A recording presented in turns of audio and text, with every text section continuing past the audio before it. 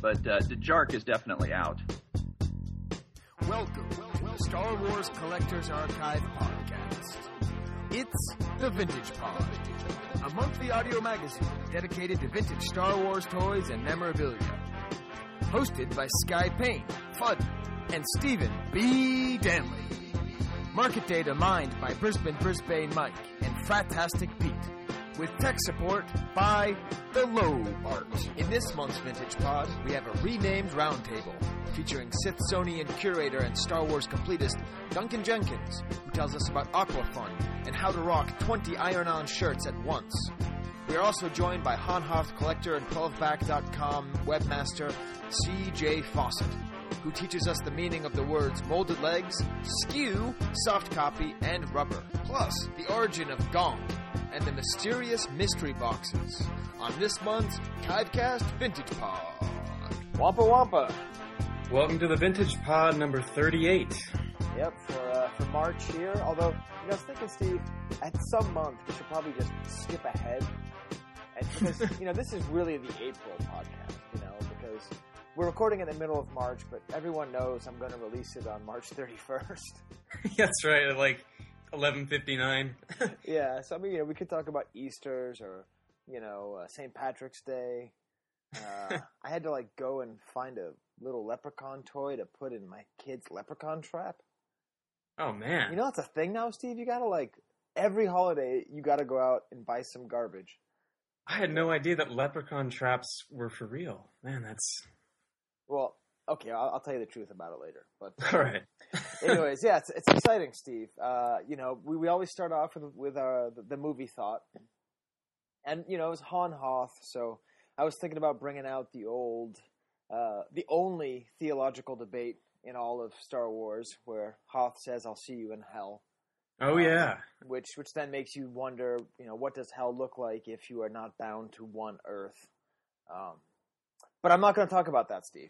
Okay, we'll leave that for another time. But what I am going to talk about is, I've been thinking about it because, well, you get ready, Space Freaks, because we're going to have another roundtable episode. That's right. And I was trying to think, how can I make that more Star Wars-y? And I was like, I don't know, boring conference table on the Death Star, or this or that. And then I thought, there it is, the Jarek table. But then I realized we're vintage, so we can't use an EU name. So I'm thinking, what do you think, Steve? We call it the Hollow Chess table. Yeah, I think that works. Right? Yeah. Or even Space Chess, because that's what it used to be called back in the day. Hey, there's a call for the old listeners. Was that called Space Chess back in the day? Or was it called Hollow Chess? Ooh, I kind of like Space Chess. Yeah. Because Hollow Chess sounds like, I don't know, Star Trek-y, Maybe a little, yeah. I mean, I know we're blurring the lines. So anyways, this month's movie observation actually comes from my brother Amos. Ooh. Because, he listens to the show. We've talked about it a lot. He listens to it mainly because I don't answer my phone very often. It's your only line of communication. Yeah, my only line of communication. So if you're out there listening, hey, brother. But he made this point. He's like, you got to put this in the show. And he's had a couple of these, but this one is related to Space Chess. And that is, what's the famous line from the Space Chess scene? About letting the Wookiee win. Right, okay, you got to let the Wookiee win. Now, let's think about the reasoning, Steve. And this is kind of getting into your territory because I found the script. Okay. Han Solo says, that's because droids don't pull people's arms out of their sockets when they lose. Right. Now, this is a great line, right? That's what prompts to let the Wookiee win. Yeah. But it doesn't make any sense if you actually look at the sentence. Droids don't pull people's, first of all. Yeah. R2-D2 is not a people's. And then arms. R2-D2 doesn't have arms. He has legs. So it's really not much of a threat at all. I mean, that'd be like, if we were having a fight, right? Or something like we were about to get into a fight, like, oh, better be careful, Steve. This guy is known to pull the bark off a tree. You wouldn't stop fighting me. No, I think that wouldn't be a deterrent. If anything, I don't know, it might be the opposite. Yeah, so anyways, that's that was thanks to Amos. And actually too, Steve, I realized I've never done this before, where I ask for something, but he actually asked me to put a call out for the the little lobby card book that came out in the 80s. Uh-huh. It's kind of like, it's got like pictures and stuff, and it's one of the first things you could actually get. So if anyone has one of those really cheap, just contact us. How can you contact us, Steve? Let's see, we got a new email address, don't we? That's right. You gotta keep wanting to say chivecast@gmail.com, but I know that's wrong. Well, if you send one to chivecast@gmail.com, it will go there, but it's thevintagepod@gmail.com. Okay, there we go. Yeah, we'll get more into the name change later. And also, it's been probably, 5-6 months that we've had the Steve Flips the Script section. And this is where Steve pours through the script archive at the American Film Institute. Writers Guild Foundation. The Writers Guild Foundation of the American Film Institute. And he has access to all of the drafts, original archival paper. It's getting really, really hot in here. Flip the script. So, Steve, what do you want to talk to us today about in Flip the Script? All right, so I think this month it's Han-Hoth related, but it kind of goes off on a tangent, which never stops us. Not at all. But this month I was reading that first exchange between Han and General Riken, or Riken, however you want to pronounce it, where he's describing how dangerous it is for him to really be there. And he says to him, and this is in the Kasdan revision, every day more bounty hunters are searching for me. If I don't pay off Jabba soon, there'll be too many to stop. Remotes, Gonk, killers, and who knows what else. So when I saw that, I'm like, wait a minute. Gonk, killers, this has to be the earliest incarnation of that word. So I did a little bit of research to figure out where the word Gonk came from. Okay. And so I found some of those great old Usenet discussion posts. Okay, so just to get super old school, we'll talk maybe a little bit to CJ and Duncan about this in our special section. But before there was Rebel Scum, before there was message boards, there were these Usenet boards. And right. Someday we'll have Tommy Garvey come on to talk about the history of those. Yeah. And this goes all the way back to rec.arts.sf.starwars, which is that was my introduction to vintage, really, was getting on that Usenet. And so there's a guy that goes by the name of Sean Sullivan. And according Happy St. Patrick's Day. That's right. According to Sean, he writes, this is his post from about 2001. He writes, you see, about 8 years ago, I made a post to a Star Wars Usenet group coining the term Gonk to refer to the two-legged power droid that shows up in every movie. Within days, there was an ongoing fervor of activity, and Gonk became a national figurehead. Now, years later, it seems to be an accepted term, both officially and colloquially, but I could never prove this claim, so I stewed in silence. Agonizing, anonymous silence, since I couldn't demonstrate the fact. Wait, so he said 8 years ago on a Usenet forum in 2001? Well, see, this is, in 2001, he's referring to another post from 1993. Oh my god! And he have that too, so it goes back even further. And wait, what is he, a part of the National Defense Squad? Maybe, I don't know. 93. I mean, I was super early. Yeah, I guess that makes sense. This is 93. I think I was on there in 95. So I got it for my 10th birthday. It was AOL Internet. Yeah. But so this is. Did you ever have that? I remember that thing. I had the first couple of versions of AOL, and they used to have a button that just said Internet, and you would click on it, and nothing would happen. Oh, I never actually got the supposed internet to work. Yeah. I mean, it never actually, materialized. But the Usenet groups did work, thankfully. That was the lowest common denominator. Right. So anyway, you go back to 9/10/93, and this is the original, according to that. Here it is, by far the best character in the Star Wars universe, and he describes the power droid. Not only is he a prolific actor, but he's also perhaps he has the most perceptive lines in the film. He just says Gonk. So he ends it with all bow down before Gonk, and it got some good reception there. But I just feel terrible for having to tell Sean that he was not the guy who coined the term Gonk. It was actually Lawrence Kasdan until proven otherwise in 1978. Wow, that's amazing. But Steve, I mean, it's amazing how well our two sides connect, because my whole thing was about, well, who cares? Why would a droid care if a Wookiee tore the arms off of a person? Yeah. But here, he's actually saying he's being chased by Gonk killers. Yeah. So that could be people who kill Gonks. That's true. Not killer power droids. Yeah.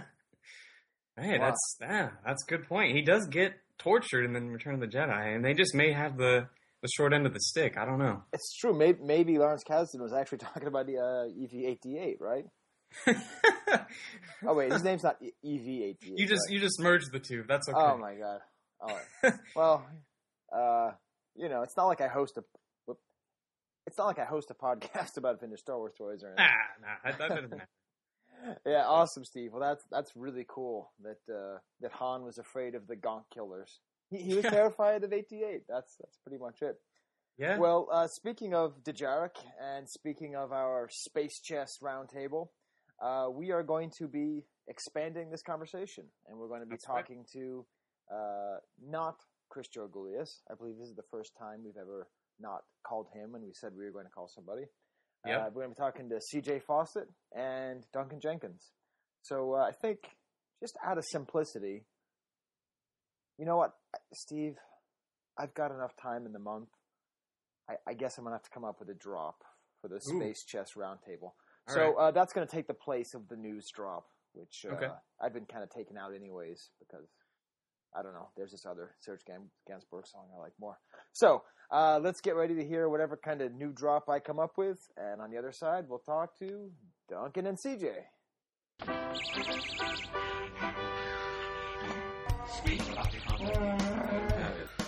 Take a seat at the board with the Space Chess Roundtable here on the Vintage Pod.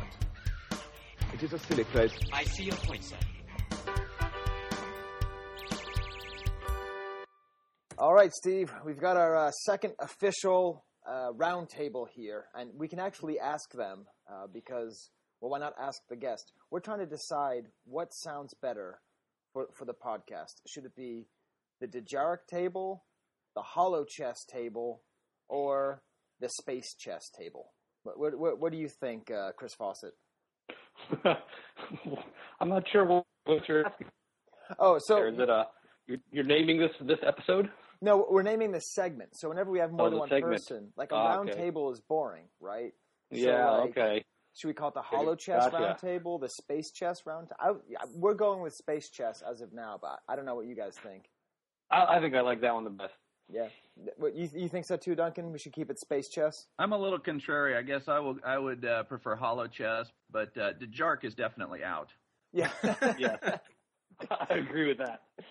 Yeah, it's funny because the first shirt that I ever made for Celebration, well, actually, my brother made it, but it's a parody of the Chessmen cookies, and my brother, he made Dejarik Men. And I remember thinking, how come none of the vintage collectors think this is funny? But anyway, Steve, that was at the time they probably didn't know what the word meant. Yeah, it's true. But I'm being a terrible host, Steve. So now that we are at the Space Chess or Hollow Chess Roundtable, let's introduce our guests. The first person here is Duncan Jenkins, who we've talked a lot about him as an author and as a contributor. But how do you like to best be known, Duncan, as a collector? As a really nice guy, maybe. No, I'm a completist. Okay. What does that mean to you? I enjoy everything Star Wars, whether it's old or new, whether it's belt buckles to bubble bath or 12 backs to whatever the other one is. I can't remember off the top of my head, sorry. But just anything that's out there, I really like it. Awesome, great. And let's see, your last book was the Cast and Crew, right? That's correct. I mean, do you want to, plug it or something? Or, I mean, I guess we all pretty much own it by now. But where can people go to buy books written by Duncan and some other guy? Yeah, there's another guy whose name is Gus. Some of you might be familiar with him. Right. And Gus and I have written 3 books now. And the best place to get those is either at completistpublications.com or at paizo.com, Paizo.com. But they're also available on Amazon. Awesome. And you also have maybe the best named collection. I don't know. I've always really enjoyed the name of your collection. What do you call your collection, Duncan? It's the Sithsonian. Yeah, that's just beautiful. And I think you can get away with it too from a vintage snob standpoint because at least on the back of the Topps cards they said, Dark Lord of the Sith. So it's not too prequel-y, Exactly. Vader was a Sith back at the very beginning. We always wondered what exactly that was. Then we found out that there's only 2 of them. But yeah, we definitely enjoyed the Sith, and so I thought Sithsonian was a perfect name. All right, yeah, that's awesome. Let's see. And so then we've been talking about whether or not we should call. What do you think, Steve? I think probably we should call him CJ, just because there's so many Chris's in the hobby that. Yeah, that's true. I've always thought of him as CJ. So. Okay, so that's fine by me. All right, so CJ, why would you be on this podcast where we're talking about Han-Hoth? Well, that is my character collection, and goes probably all the way back to, probably 1996. Wow. And I remember, like, me and John Wooten from the Ohio Club kind of pioneered that whole collected character kind of a thing way back then. And so, that's why I'm here this time. I guess you guys are doing Han-Hoth today, so. Yeah, we are. And it turns out there's a lot of different subjects of debate. First of all, am I the only one, Steve, who always thought he was wearing sunglasses in the figure? Did you feel that too, Steve? No, I got the sunglasses vibe too. Yeah, and did you have the same thing, CJ? No, I kind of always, just thought it was goggles, I guess.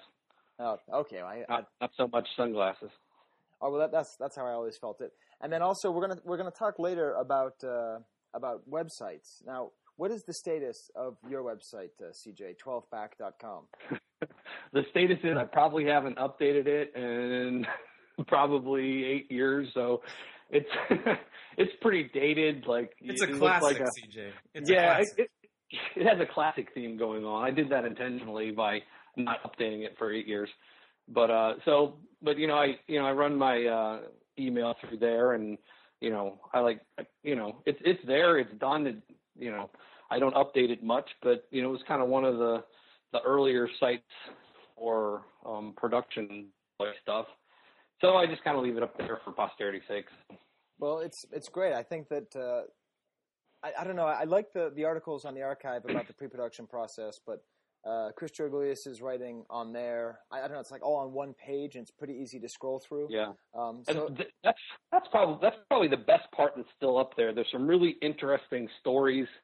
The Han-Hoth affair, that whole big transcript of that whole thing is still up on there, which is just a fascinating and crazy story if you haven't read it. So, and like you said, there's a few kind of interesting articles there, like making of a figure that Chris wrote up that's a little more maybe concise than on the archive, and a couple other ones, one on Rocket Fett, one on Final Cave Jabba Bubbles and things like that. So. Well, great. I think later we're going to talk about the difference in the way that sites are made now versus the way they were made then. Because I also have a Star Wars website that I haven't updated in several years, and every year it's like, would you like to pay the fee again? I'm like, yeah, I'll keep paying it. I'm not going to do anything with it, but anyways, well, I think now let's kind of get to discussion. And I was talking last month, Duncan, with Jimmy Mack from Rebel Force Radio, formerly the Forcecast, and he quoted you as saying that you prefer the stories of Star Wars over the memorabilia. First of all, is that correct, or was Gus just talking for you? No, that was I remember the interview that we had that with them, and so when he mentioned that, I was kind of actually surprised that he remembered that time. But it's what was the paramount, or what is the precedent for us is the movies, not the toys. And I was giving him a story where I had just been to JediCon in Germany and was talking with a lot of the vintage collectors that were out there, and it was very interesting because there were Star Wars activities that were going on, and a couple of the people were like, well, we're not really fans of the movie, we just really like the toys. And that was just kind of an interesting, different way of looking at things for me, so it kind of surprised me, and so that's what I was mentioning to him. Right. Well, I mean, I think it's neat because, part of our show is we have the dynamic where even though I'm a snob in every other aspect of my life, I'm actually, a pretty standard Star Wars fanboy, and I love all this stuff. And Steve is the real vintage snob who looks down on me for liking Clone Wars and all that junk. CJ, do you consider yourself to be sort of a good standard sort of vintage snob, or do you kind of dip into whatever's happening in the last 15 years? Well, there's kind of two categories there. As far as collecting and the toys go, I'm pretty much just the vintage stuff, the new stuff. Yeah, it's cool to look at and nice to play with my nephew maybe, but you know, I really don't get into it that much. But on the flip side, the story side, you know, I pretty much read most of the novels that come out. Read a lot of the comic books that come out. You know, I've watched all the Clone Wars. So from that point of view, I think I'm kind of in line with what you're saying about the story versus the collecting, and I really do kind of align with that. The story thing is kind of most important to me, and if it weren't for the story that I loved, I wouldn't have any interest in the toys at all. All right, well, Steve, you're outnumbered, dude. I say we go get him, huh? Oh, this is great because last time we did this, everyone's like, "Yeah, who cares? Who cares?" Well, then I'm happy to talk to you because in the last month, it's not vintage news necessarily, but Disney seems to have really dropped the hammer on everything, and so as we've talked about, they canceled the 3D release, which I feel really bad for my son because he was in my wife's tummy during Revenge of the Sith when it came out. And he's been waiting since then to see the movie. We're always like, it's too violent. It's too violent. Wait till it comes out in 3D. Then you can see it for the first time. Like, canceled. It's like, oh, man. Yeah. And I don't, they just canceled the Clone Wars. And they canceled that Detour show, which I didn't even know about because I was so busy at C6. But it actually looked like it was pretty funny. I don't know. Do you guys get the feeling that they're just trying to, like, kill the fanboy? I think it's more that they want to just concentrate and put all the focus on episode 7. I don't know what's going on there, but my sense is that they just feel like that's the big thing, is that they really want this to be built around the new movies and not a lot of the ancillary other things. I find it interesting. I think that it seems like a time where perhaps the more crusty vintage I Hate Jar Jar folks may be happier, and then the rest of us who've been sort of following along may lose out a bit.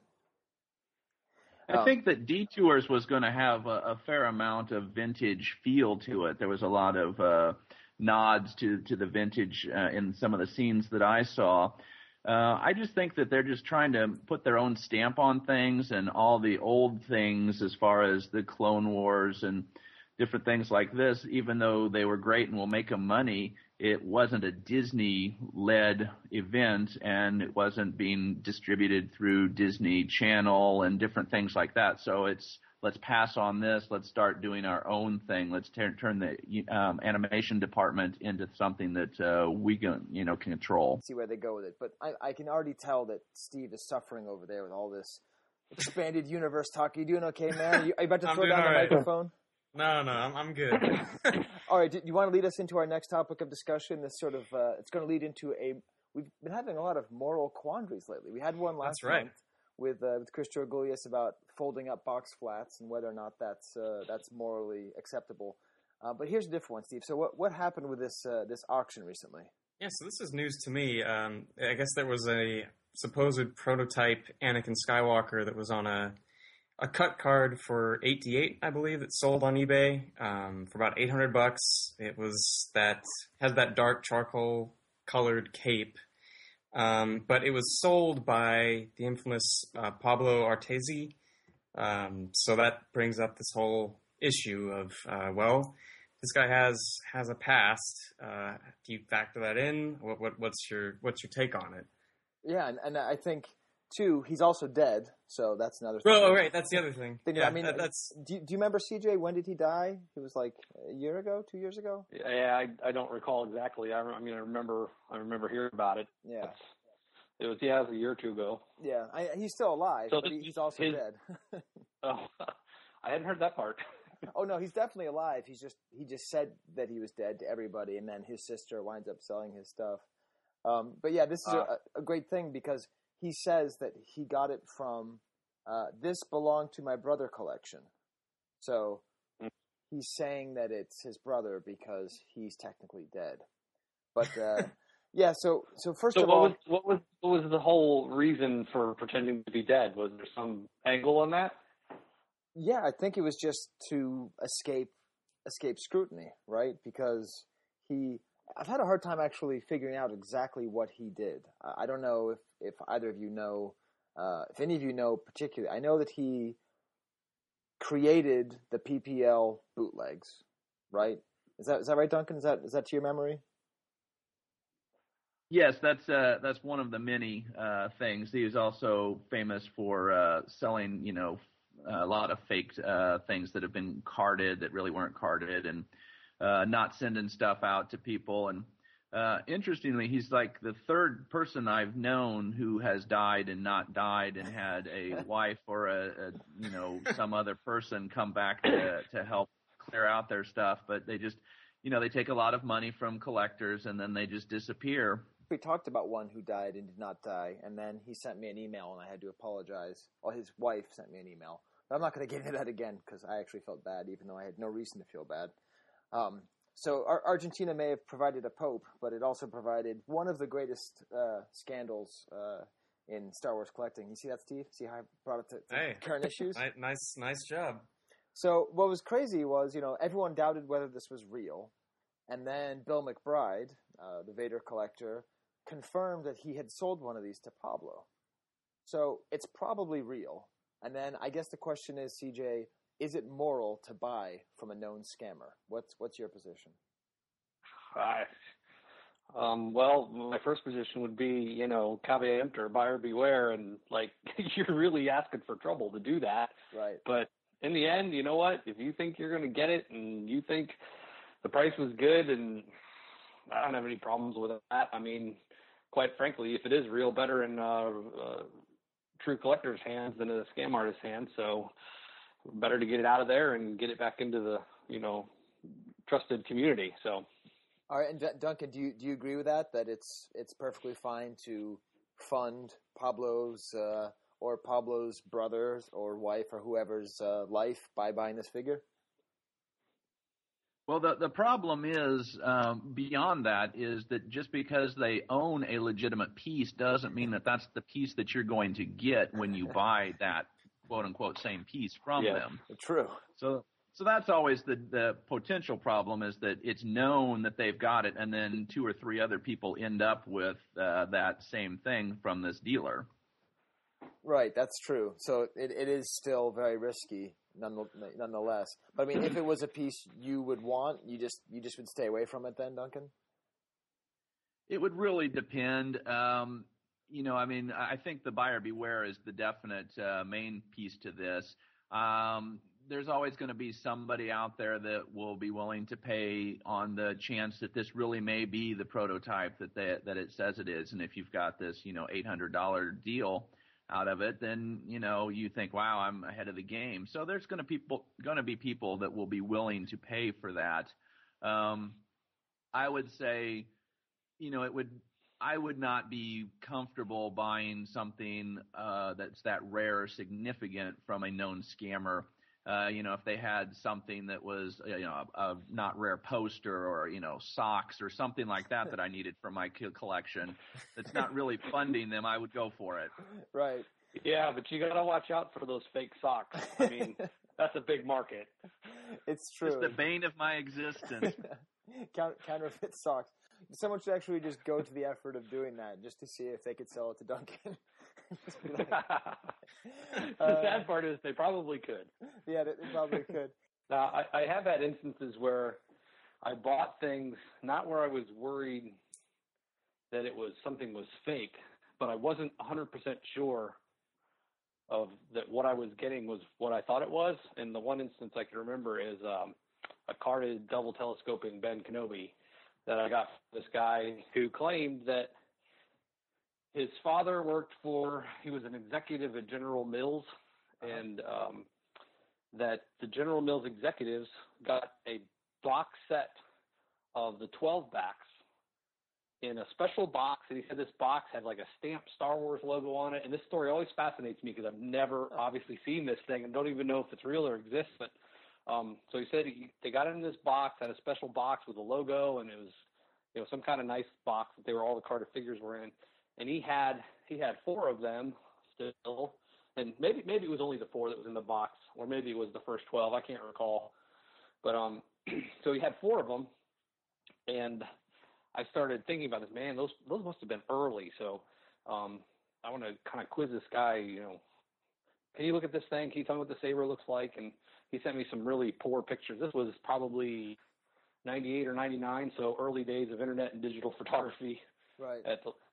At best, and so I was like, well, why don't I'll go ahead and buy the Ben and the Vader off of you. And I was like, well, I'm just crossing my fingers, and I probably would have. I'm sorry, it wasn't a Ben and a Vader. It was a Luke and a Ben. So I was like, well, I'll go ahead and buy them, and I probably paid quite a bit more than what the carded figures would have been worth at the time. So I was a little bit out on a limb. I'm not sure if these are, but I'm going to take a risk here.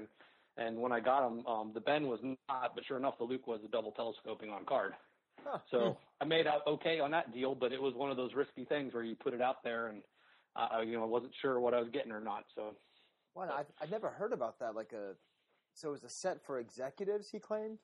That's what he said. He said, his dad, General Mills, and all the executives got a set in a box that had some kind of Kenner Star Wars logo on the box, and I kept back. You have the box. I so wanted to see what the box was. Yeah, no kidding. No, he's like, I don't think we have it. I was like, go look for the box. I was like, I'll give you a lot for the box. So that's one of those mystery stories. Is like, I don't have any reason to doubt this guy. He was just some guy that emailed me out of the blue, and clearly a carded DT Luke would have been very, very early in the production line. Right. So it's likely that story is true. Wow. Now, Duncan, have you ever heard of this box, Duncan? I have not. I'm not familiar with it at all. Wow. Hey, Steve, we're breaking more news here, right? Hey, that's good. Well, I mean, last episode we broke news. 2 episodes we broke news about the early bird kit. So now we're moving up to the first 12. Yeah. That's awesome. That'd be so cool to imagine. I mean, now when they do the corporate gifts, they're all made in China and they're super fancy But wow, I wonder if any of those would ever surface and what they would be worth if they came up. I mean, even just the empty box, right? Yeah, I mean, if it was indeed printed with some kind of logo or something, that would be a pretty special thing, I think. Yeah. I would guess that probably none of them exist anymore, but who knows? Who knows? Well, I guess if you live out near Maple Plains, Minnesota, is that right? Is that Steve? That's their headquarters, right? Or Young America, or is that? I'm getting them all mixed up. I sent you guys a link, and I've been in contact with Dallas, he started this site, and he's out of Canada, and it's just called Vintage Kenner Star Wars Toys. I don't know. What do you think of this, Duncan? Of the way he has it laid out here? Yeah, it looks really nice. It's the first time I had seen it. I had not seen it until you sent me the link. But looking through it, it's just really enjoyable. It's very easy to see and read and things like that. To your larger question, I think that there's kind of an establishment within the community, I guess, of where the sites are and, where you go for this kind of information or that kind of pictures or this and that. And so these other ones that kind of spring up, it takes a little while for them to get kind of into the consciousness of the collectors, I guess. Yeah, that seems to make sense. And yeah, I mean, I think what I like about this is I just get the sense that most of what he does is just kind of play with his toys and take pictures, which is pretty admirable because he has the whole thing here on Slave One, and like he has the whole interaction between Lobot and the guards and Fett and everything. I do like some of the newer sites. There's some interesting new things. I've always kind of enjoyed the sort of cartoon with action figures, comic strip with the action figures kind of thing, which really started back with the, I don't know if you guys recall the POF 2 TOO website. I forget who did that, but that was like the first time I'd seen that, and that website was just hilarious. So it was right around the time when the new figures were coming out, and so yeah. And then there was another one I remember later on that was, and I don't know if this one's still around, probably not, but where the guy, he started a website that was pretending like it was 1997 and moving through time. So that, he was trying to post the news of Star Wars toys as if it were 30 years ago. So we'd have December 1978 post, and the new figures came out today. I went to the store and I found, whatever, Boba Fett on the shelves, and it's so cool, and here's a picture of him. And so I thought that was an interesting take on things, but I don't know how long that lasts. I don't think it lasted very long. Wow. Well, if anyone knows, thevintagepod at gmail.com, let us know. We have a lot of know-it-alls out there, and that sounds really funny and really cool, because I have to, you always think about that with the internet. My example is always, Batman 89. The Joker killed Bruce Wayne's parents. Fail. Like there's no way that would have cut it, back if it was made now. But yeah, I also think that for the hobby in general, these kinds of sites, I don't know, they have a similar kind of vibe as, whenever I read old archive posts, back in the Marble days, when it was all the Marble background and stuff. And like there's a certain kind of, I don't know, vitality and sort of youth in collecting. And as I get older and older and I get more and more curmudgeonly, it's cool because I sort of see that sort of spark of early collecting, and it's great that for our hobby, these sites can pop up and, be like the young bucks going out there and getting all super excited, and we can kind of sit back and not update. That's true. I mean, Web 2.0, that's what it's all about. And, it's great. Dallas even, he gives us a nice plug on there too, saying that, the show was a big deal for him once he started collecting again. So it just shows that it's still alive and kicking, which is great. Well, yeah, I don't know if you know that, Duncan, but my original pitch to Gus, I said, I used that terminology. I said the archive needs a Web 2.0 presence. I felt a little silly saying that, but it's good marketing speak, though, so that's good. Yeah. One of the things that I really like about this, and it kind of hits on what you were saying, is that it's, how often do you see somebody taking that many pictures of like a Slave One and the box and all the different angles of the ship and things like this? We get kind of a little jaded might be the right word there, just that we've moved up to, now we're looking at chromolins and now we're looking at, hard copies or this unproduced item and things like this. So we kind of forget about some of just the basic fun of the original toys. Yeah, that's right there. And what would probably help, Steve, is if we actually said the URL. Yeah, I was actually just about to say that. Why don't you say it, Steve, there with your dulcet tones? VintageKennerStarWars.blogspot.ca for good old Canada. Yeah, so we are very, very appreciative of these kinds of sites. And if you have sites like this, send us an email, because as many of these as there are, the better. Like when Brad came out with his Brad Portnoy came out with his Chewbacca site, even though he's supposed to be my competition in the Chewbacca site having world, it was all just great. And so yeah, that kind of actually segues into the next sort of phenomena. And CJ, I know you used to be really involved with the Ohio Star Wars Collectors Club. Is that right? Yeah, I actually started that group, so I guess I'd call that pretty involved. It's funny. I wasn't trying to do that cool thing where you understate things because you actually know the truth. I didn't actually know. Your trademark is stupidity. I thought it was. Well, who did I think it was? I knew you were there in the beginning. I didn't know you actually started Oswalk? Yeah, it was me and a friend of mine by the name of Scott Cole, who was only in the Star Wars collecting for a year or two, and we actually he's the friend of mine that got me into it originally, because I had just gotten out of college, or actually I think it's my last year of college maybe, and he's like, oh, I collect these Star Wars toys. I'm like, well, that's kind of cool. I love those movies, and I have all those toys at home, and that kind of sparked it. And then I found out about Gus's Seattle Club, which was already in existence back then. This was probably 95, I think. And I was like, Scott, let's try and start a club. So we're like, okay, let's just do it. So we literally just printed up some flyers. This was really like probably pre-internet almost. Nobody was really online at that point.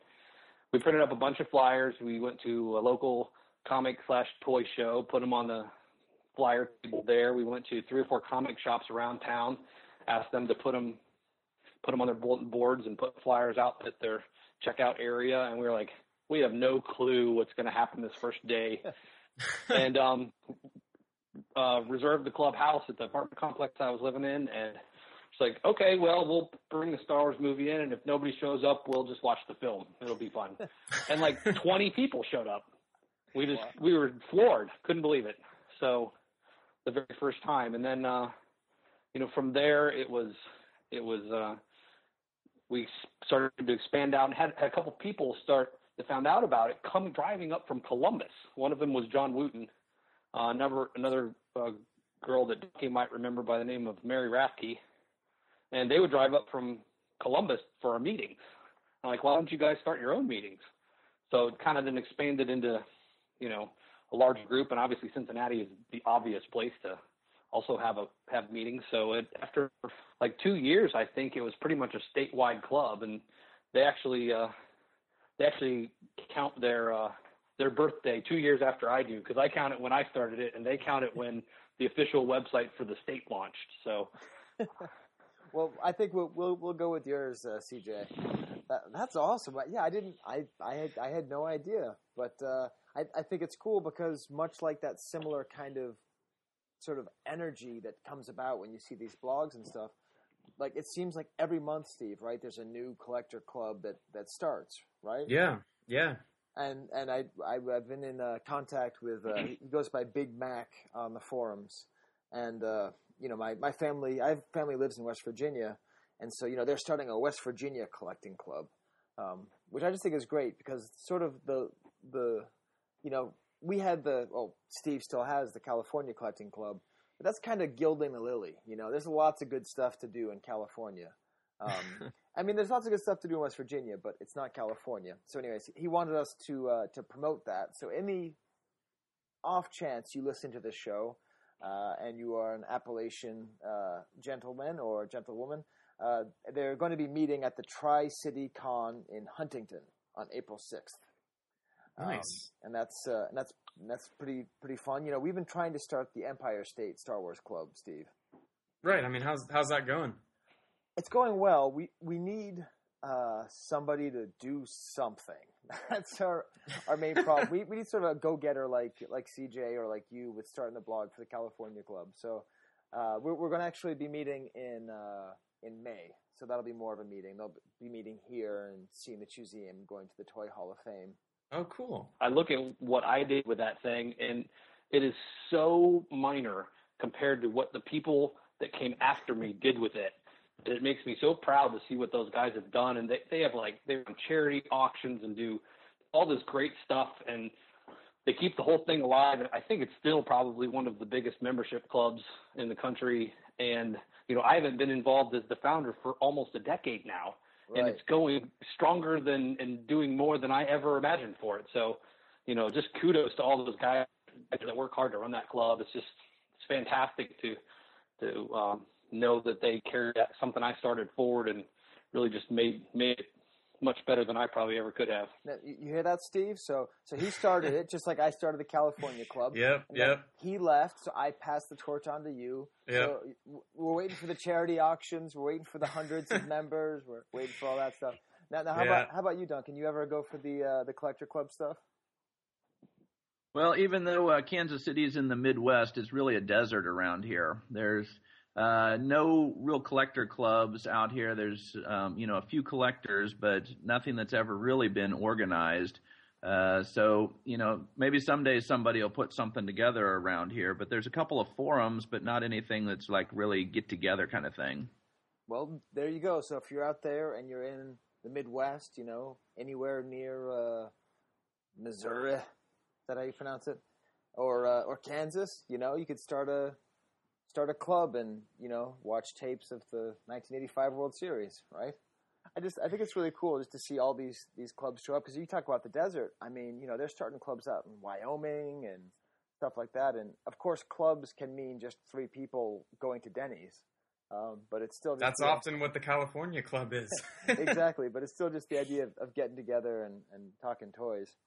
But speaking of getting together, but nowhere near, Steve, you have some news from across the pond. We'll get into more of the sort of news section away from the discussion section.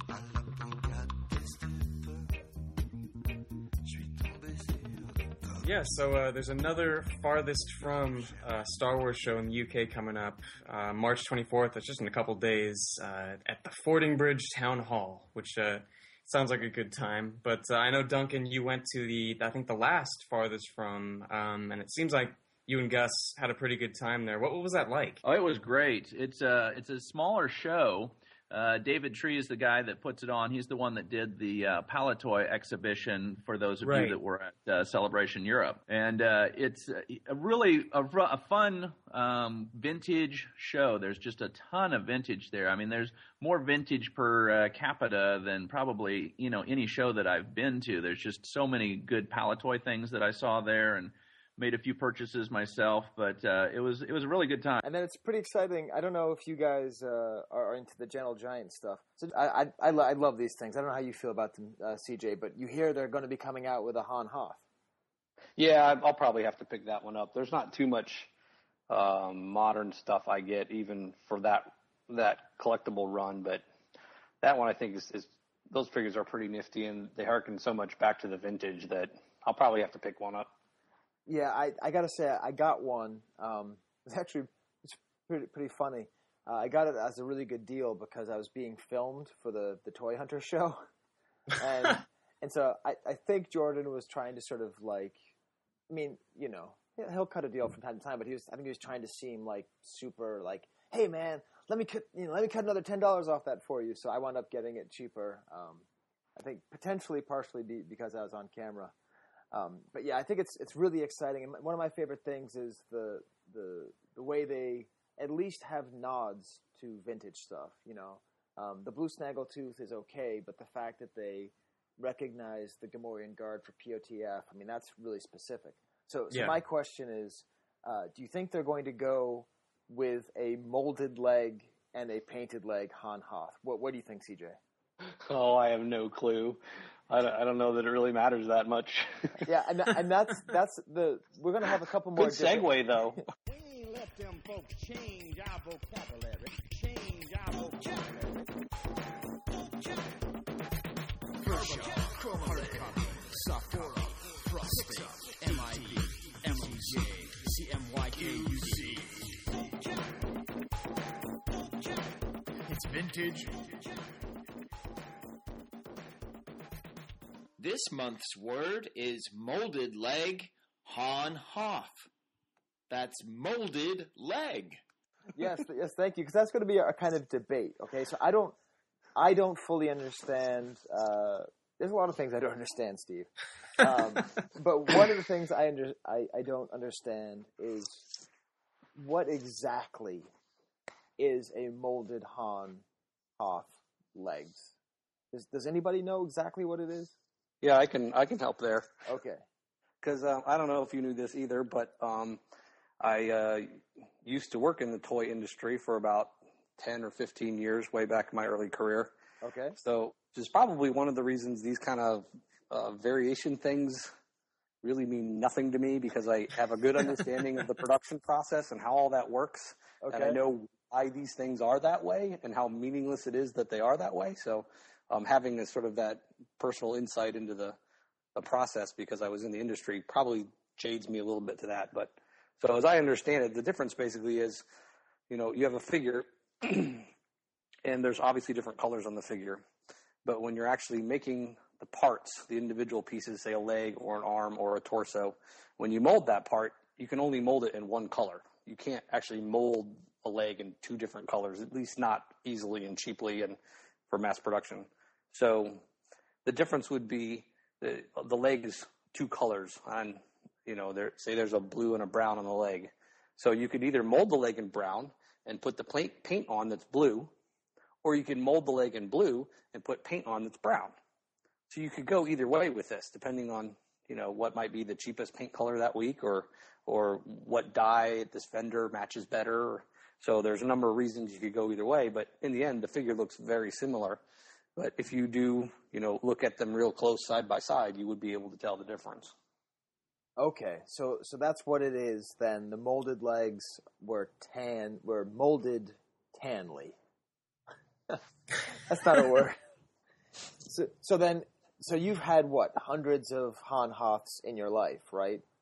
CJ? I wouldn't say hundreds. I never really had that many loose figures. I've got, I've had maybe only a dozen probably loose figures ever really go through my hands. So, okay. I mean, once you have one loose figure, I mean, why do I need 100, right? So I'm not making a Han-Hoth diorama army, although that's a good idea. Well, I mean, you're talking to someone who has, 400 loose Chewbacca's, 6 feet from me. But, well, I give them to every kid who comes to the house and doesn't touch the museum. So I'm down to probably about 350. Yeah, you would not believe how many Star Wars fans or how many vintage Star Wars fans I've made because they love it. They're like, wait, you're going to give me a toy? And then they go home with it. And yeah. That's pretty cool. Yeah, it's neat. Although there's now Brad Portnoy is building up his own Chewbacca army, and he's trying to outdo me. So my generosity will be my downfall. So have you noticed any are the tan Hoths usually on certain carded figures and molded? I never even noticed that until people started getting into the variations. Whatever it was 10 years ago or so, and I quite honestly because I'm a bit jaded to it, because I understand why it happens. I just never meant anything to me, so I never really looked, quite frankly. So. All right. Well, maybe someone can email us then, thevintagepod@gmail.com, because maybe they only did the molded thing in, I don't know, Taiwan or something, or only on Jedi figures, or only. Yeah.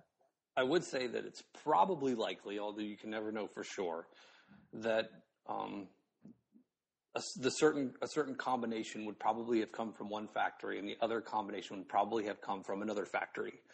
Now, it's also possible that one factory was running them one way, and all of a sudden, we can't get brown dye for the plastic anymore, so we got to switch to blue dye and start painting the brown, and they could have switched midway, but it's probably more likely that it was a factory difference. And so you're probably likely to see, one's from Taiwan with this one and one's from China with that one or whatever. But, I wouldn't know for sure without trying to survey a whole bunch of carded figures, but that would be my guess. Right. And you're not going to do that, stupid variations. I would be better suited to actually update my website once before doing that.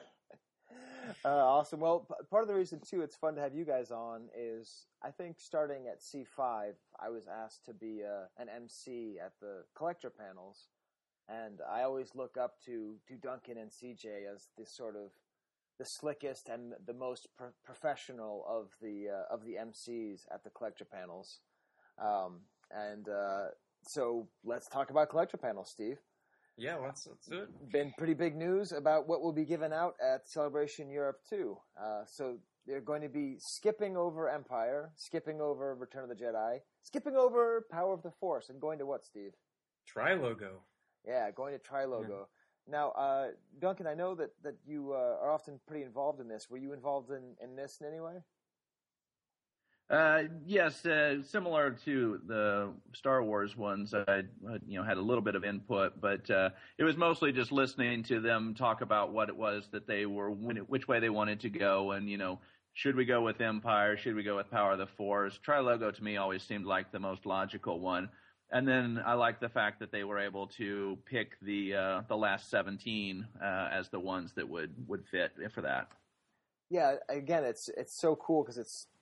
I mean, the opposite of the first ones, where there's, okay, maybe the Death Star droid is not necessarily an easy hit, but you got a fair number of characters here that are super obscure that I was thinking, oh, they're never going to make this into a Star Tot, but it's like they did the most obvious and then the least obvious. So Steve, that must mean you're going to be getting your B-Wing pilot Star Tot, right?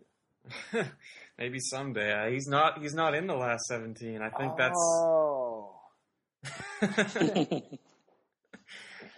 that's his uncle, the A-Wing pilot. Yeah.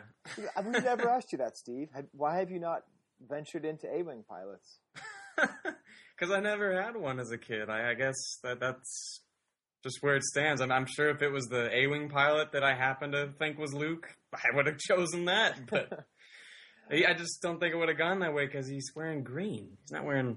Right. I mean, at least red is close to orange. Right, yeah. Well, I mean, these things are great, and I'm still hemming and hawing about whether or not I'm going to Celebration Europe. I imagine you're going, Duncan. CJ, are you heading over there? I'm not sure yet. I hope to, but we just moved into a new house and we're doing a complete renovation on the whole floor, so it's a little bit crazy and hectic here. So I'm going to try, but I'm not sure yet. See, I would have to tack it on to a trip because I have to go to the National Library in Paris. And I have to do some research. So I have to figure out what ratio of doing research in the library to going to a Star Wars convention is the proper ratio. So you can get in big trouble there. I can't. I'm being all above board. I'm not trying to pull one over on anybody. But we're going to see. But definitely seeing those makes me... Although, Steve, there's one thing I don't like about the Tri-Logo tots. Do you know what that is? What's that? There's no French. You're right, Duncan. You were a fly on the wall. What's the deal there? Well, it had to do with the way that they looked, and Gardes Etoile. They just didn't want to go with that one, so they just wanted to keep it basically 2 words and something that was well. I mean, obviously the German one wasn't, so I guess that kind of throws that out. But they were picking which ones are the potential look the best kind of thing, and so most exotic, I guess. And so Italian and German is what ended up with. And it's kind of funny too because the Spanish contingent also had the same thing, was that, you remember that these were French and Spanish and not German and Italian. Yeah. I mean, I don't mind the Spanish not being on there. But the French, I mean, come on, no. It's I say that in jest. I see the point. And also, I mean, you're getting so exotic with having characters like a man up there. But yeah, no, those are great. The thing I noticed about the original Star Tots is the sort of more creaturely they were, the cuter they were. I don't know. At least that's the kind of feeling I had. So I think these are going to be really deadly cute. And then Steve, you want to talk about the documentary that sort of surfaced recently? Yeah, there was that. I see you get some French here. The Michel Parbot. Is that any? Whoa, my best French. Steve. That's my best French accent. I think it's all downhill from there. But there was a great documentary that he, I guess, directed and produced that was about the making of Empire, and it got some good conversation going on the vintage forums. But I watched it finally, and there was just some things that cracked me up about it. First of all, Kirshner just seems so dead set on it being this fairy tale thing and talking about how it's only got a touch of salt and pepper of sci-fi jargon. And then right after that, they start talking about all this crazy starship stuff, which just kind of refutes what he was saying. But, I mean, and there's also great things from Mark Hamill. He has a whole bit about how he's really concerned that his stunts will turn out to be fakey. And then I think probably the thing that cracked me up the most was I just didn't realize that Gary Kurtz was really the Rick Oley of vintage. Wow. Now you see, you're talking to 3 people who know and appreciate Rick Oley, so be careful what you say here. Steve. I know. But I mean, I guess he's always got the running joke of being the Mr. Obvious. But describing the sets and stuff, Gary Kurtz just states clearly, this is the main ice hangar where the Rebel forces store their aircraft and their spacecraft to hide from the Imperial forces. And he just sits there staring at the camera while all this stuff is going on. Or he just talks about the weather of the location, picking one that had to be desolate and icy. And he's sitting there just saying that with a blizzard going on behind him. It just cracked me up. Now, Duncan, your famous picture on one of your books is you there in Norway. Yeah, that's right. Is that accurate? Was it icy, Duncan? Yeah, we were there. It was a little more of springtime, and the glacier was still frozen over, and the lake was still frozen over, and it was very cold.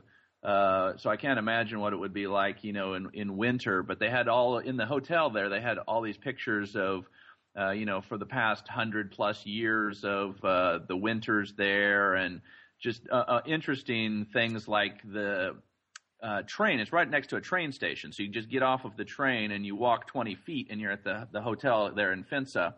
And the train tracks, they have these locomotives that have just these giant drills on the front that, go through all the snow, because the snow gets so high out there that these drills just will cut through. And so they had all that kind of thing that we could see there. I would say that Death Valley has some just fantastic, you're in Star Wars scenes, and it's, close to a lot of people. So I highly recommend that one. The one that might surprise a lot of people is Guatemala and the Rebel Temple there. Oh, yeah. You climb up this pyramid, and you're, huffing and puffing as you're going up and just basically looking at the steps in front of you because they're so steep. And then you get up to the top over the canopy of the jungle. You turn around, and it's Star Wars instantly. Oh, man. That's awesome. Yeah, it's funny. That really, I want to go there. I want to do, it's so funny just because the entire time exactly what you're going to see, I imagine, and still, I bet it's just as amazing. When I went to go see Michelangelo's David for the first time, I literally read an entire book just about the statue. And I'm like, oh, I'm just going to go see it and whatever. I've seen millions of pictures of it. And then you actually see it and you're like, oh my God, that is an amazing statue. It's still unbelievable. And, I don't know, Steve. Did I go too far on that one? No, I think that's in line. Yeah. Oh, wow. That sounds like fun. But did you get a chance to see the documentary, CJ? 5 minutes of it, and I keep meaning to finish it up, but I haven't had a chance to get through the whole thing yet. I don't know. They always seem like, especially in the ESB era, I get a real cokey feeling from those guys. I know, they've said in interviews and stuff they were doing a fair amount of drugs, but it kind of ruins the magic a little bit for me. Like that shot of Harrison Ford smoking a cigarette in the Millennium Falcon. Oh, yeah. I don't know. I like to kind of keep the mystery alive. And then, Steve, I don't even know why I put this Revenge of the Jedi video game there. Yeah, what is this? Oh, you know what? Someone brought it up on the boards. I just thought it was pretty cool that there is a Revenge of the Jedi video game. Do you know about that, Duncan? Yes, there's 2 of them, I believe. Maybe there's 2. And they were available both for they're from Parker Brothers. They're unreleased games. And there's the 2 silver boxes, which were for, I think the 2600, and then the gold boxes, which I think were for, the Sears equivalent of that, whatever, not ColecoVision. Was it? Okay.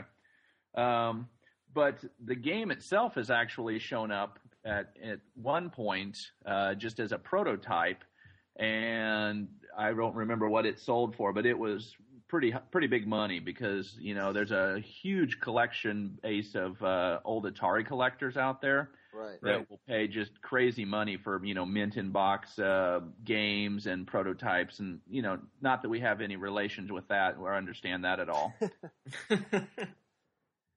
Yeah, well, I guess I probably put it on there, Steve, because at some point, maybe we'll put the call out. Do you guys know of any sort of video game collectors in the vintage community?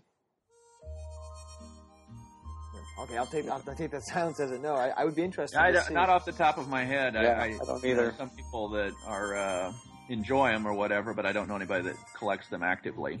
Yeah, well, I guess we'll put that out there then, thevintagepod@gmail.com, because I'd like to sort of find out about, if there's anyone out there who has a really good collection, from the arcades all the way through the.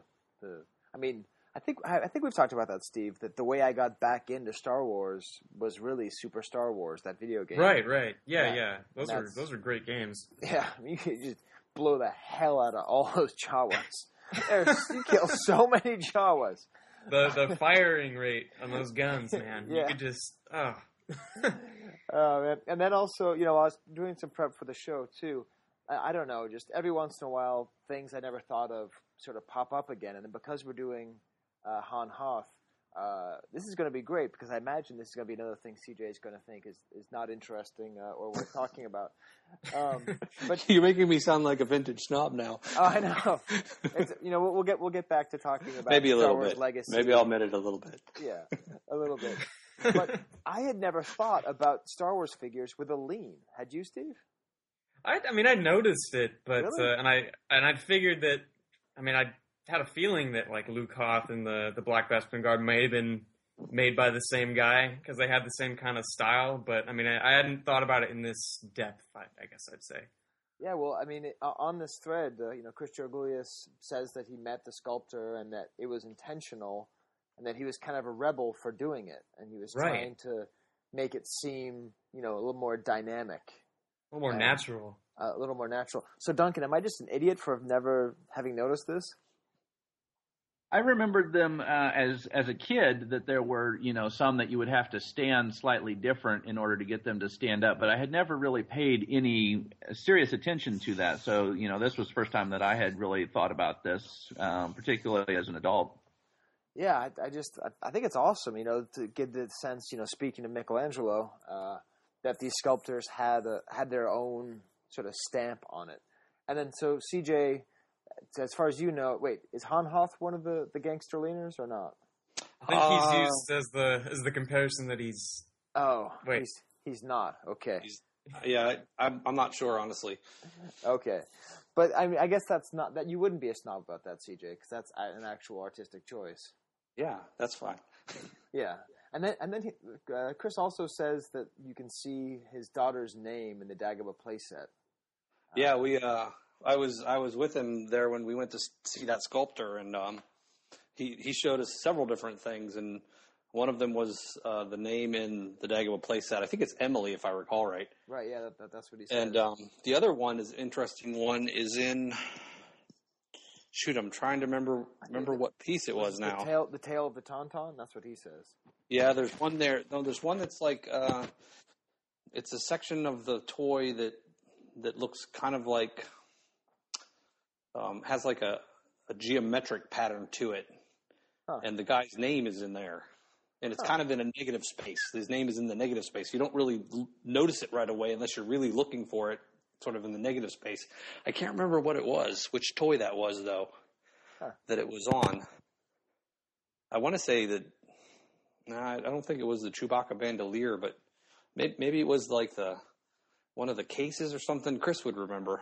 But, yeah, so that guy put his name in, was always putting his name in stuff. And the funny thing is that they started, some of the higher ups caught wind that they were doing this, and came down and put the clamps down on that, and said, no, you will not put your name in any of your sculpts anymore. And then that's the one where after that he did this one in this other toy where it was like it was in the negative space of this, geometric shapes. And so it was really hard to see, but he sort of was, bucking the system and going, you won't tell me, I won't put my name in here. So. Oh, that's awesome. I love that kind of stuff. Like there's a famous portraitist, Al Hirschfeld, I think is his name, and he puts his daughter's name. And there's the John Alvin poster for Blade Runner, right? Did I just out geeky everybody? I didn't mean to. Right, because John Alvin, the great Star Wars artist too, he put his name in the lights. But yeah, that stuff is really cool. But you know what, Steve? I think it's now officially time to get to the initial reason we wanted to have these guys on there. We were thinking, how fun would it be to have CJ talk about a Hoth piece, Han-Hoth piece, and then as a nugget, and then Duncan, the king of the space freaks. That's what we call you, Duncan. I hope you don't mind that name. No, I like it. That's cool. There was another King Duncan. He didn't end up so well, but hopefully this one will be a little bit better. Well, I mean, your legion is space freaks. So, anyways, we'll have you with the unloved item, and just to sort of talk to you guys through it, and then it just sort of tumbled into the space chess roundtable talk, because why not? So I think what I'll do now is I will hit stop on the recorder. Well, not hit stop on the recorder, but we'll click ahead to the next section, and we'll come back and we'll get CJ's nugget from the archive. 'Tis a nugget from the archive. 'Tis a nugget. Oh my God, they're gorgeous. From the archive. Oh my God, they're gorgeous. All right, so before we get to the nugget, I haven't actually talked about the card back, and I like to talk about card backs because I love to look at card backs. Does it bug you, CJ? Does it bug you they didn't pick a photo that was in focus? I never even noticed that, to tell you the honest truth. Really? Really? So now I'm going to have to go look. Oh, no, don't look now because it'll drive you crazy. Yeah. Yeah. Like, I love the figure. You mean for the front of the card is a little out of focus. Yeah. Yeah, okay. You were saying card backs, and I was thinking you meant the little photo on the back. Oh, no. So, now that would be really upsetting. Yeah, I don't know. It's okay. I mean, part of me hates it, and part of me loves it because you just, that was the best possible photo Kenner could get. The most important movie up until that point that had probably ever been released, And, like, the best they could do is this kind of blurry, shot that doesn't quite make sense. You're not really clear what he's doing. Yeah, certainly not the prettiest of all the carded figures, that's for sure. But it's funny because the figure itself is one of the coolest, I mean, only Harrison Ford could rock an ascot so well. I guess it's not ascot. Anyways, You see what I do? I say I'm going to let you talk, and then I start talking. So you picked out a nugget that is from the archive, from your collection. What is it, CJ? So the one I picked out was a coin soft copy of Han-Hoth, obviously. Okay. So we've talked a little bit about coins from time to time. What phase of production is the soft copy? So it's kind of in the middle of the process. So they start with a sculpt, and then they go to a hard copy, and then a soft copy, and then a tooling master, and then a die, and then the coin. So then a soft copy is floppy, right? Yeah, you can bend them. You can bend them literally so that the two edges fold over and touch each other. That's how flexible they are. Wow, and this is, you see it up there too, Steve, right? Yeah. Yeah, this is a really nice one, too. They're not, sometimes, I don't know, like, they get a little bit too busy, but this is just cool. It's just it's really clean. Yeah, it's really clean, and it actually kind of looks almost like hair, as opposed to his, looks like maybe he's been hanging out with Chewie too much, It's got, well, you know what it looks like, Duncan? What's that Japanese crazy poster with Luke, who's got the crazy flying out hair? You know the one I'm talking about? Yeah, the one from Coca-Cola from A New Hope. Yeah, where he's got the big perm and float. Yeah. Yeah. See, I knew I could. I knew I could figure out exactly what I meant. I think if you put these two next to each other, it's a pretty funny picture of kind of flowing hair. So what is it that you want to tell us about this, Chris? Because you said you had a good story. So we'll kind of merge together vocab, story time, and a nugget. Ticolo Carbon. Ticolo Carbon story time. Sure. Well, the interesting thing about this piece is it was one of the first soft copies to ever turn up. So what had happened was I get this email from this lady in Columbus. This was probably, I think it was 96. She says, hey, my ex-husband used to work for Kenner. I have some... She didn't really know what even to call them. She knew that they had something to do with coins. She said, I have these coin things. Would you be interested in them? I'm like, sure. What are they? Can you tell me more about them? And again, this was like practically pre-internet. I mean, I was on email a lot, but this was like, the RASSCV days, RASCV days, the news groups. So actually what she did to show me what it was is she sent me a fax of one of them. So I get this thing, and it's full size. So these things are a little bit bigger than 8.5 wide. So it was chopped off on both sides. But the first fax she sent me, I wish I still had this fax. I might somewhere, but was I believe it was the Emperor's Royal Guard. So I get this fax, and I'm like, okay, there's an Emperor's Royal Guard. It's clearly the coin. It's, 9 inches in diameter. And at the time, some sculpts had been found, and maybe even some tooling masters, a couple of them had come out. But this was before the big, major, huge find of all the tooling masters and hard copies of the coins. So, so I call her on the phone. I'm like, so tell me a little bit more about it. She's, oh yeah, it's like rubber. You can bend it. I'm like, and I'm talking to like Gus and Chris, and I'm going, you guys have any clue what this thing is? And they're like, I don't know. I've never heard of anything like that. So, John Wooten at the time lived in Columbus. So I was like, told this lady, I'm like, let me come down and take a look at this stuff. So John works at, I think he still does work at Ohio State University.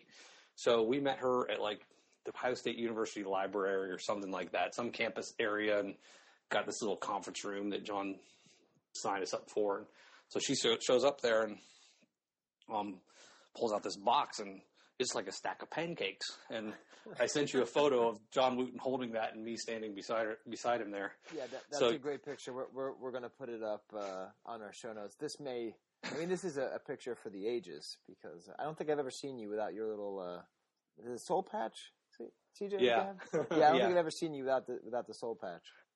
So, we got there and we're like, well, this is pretty fantastically cool, but it's nobody knew what it was. Nobody ever seen it. Nobody really knew at the time what the process was for making of the coins. So these were the very first things. We didn't even know what to call them. So I was like, well, we got these hard copies, and they're hard, and this is soft. So let's call them soft copies, for lack of a better term. So that phrase was coined, and what actually happened was we decided to help this lady out by holding a private auction for them. So I contacted a whole bunch of the, collectors that were into that kind of thing.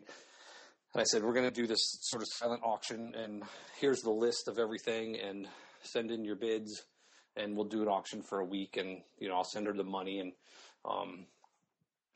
And for doing that, she let me keep the Han-Hoth one for free, basically, for helping her out. That was sort of payment for helping her out. And so she had, I think it was about 20 of those soft copies. Wow. And some of the really good ones. Fett was in there for sure. I think Greedo, Imperial Dignitary, Luke Hoth, Lando, Bespin, trying to remember, Han-Hoth, obviously, a few other not as great ones. But so there were some really good ones. And I don't even know if I want to say how cheap those things went back in '96. Most of them were under $200. I'll put it that way. Oh, man. Wow.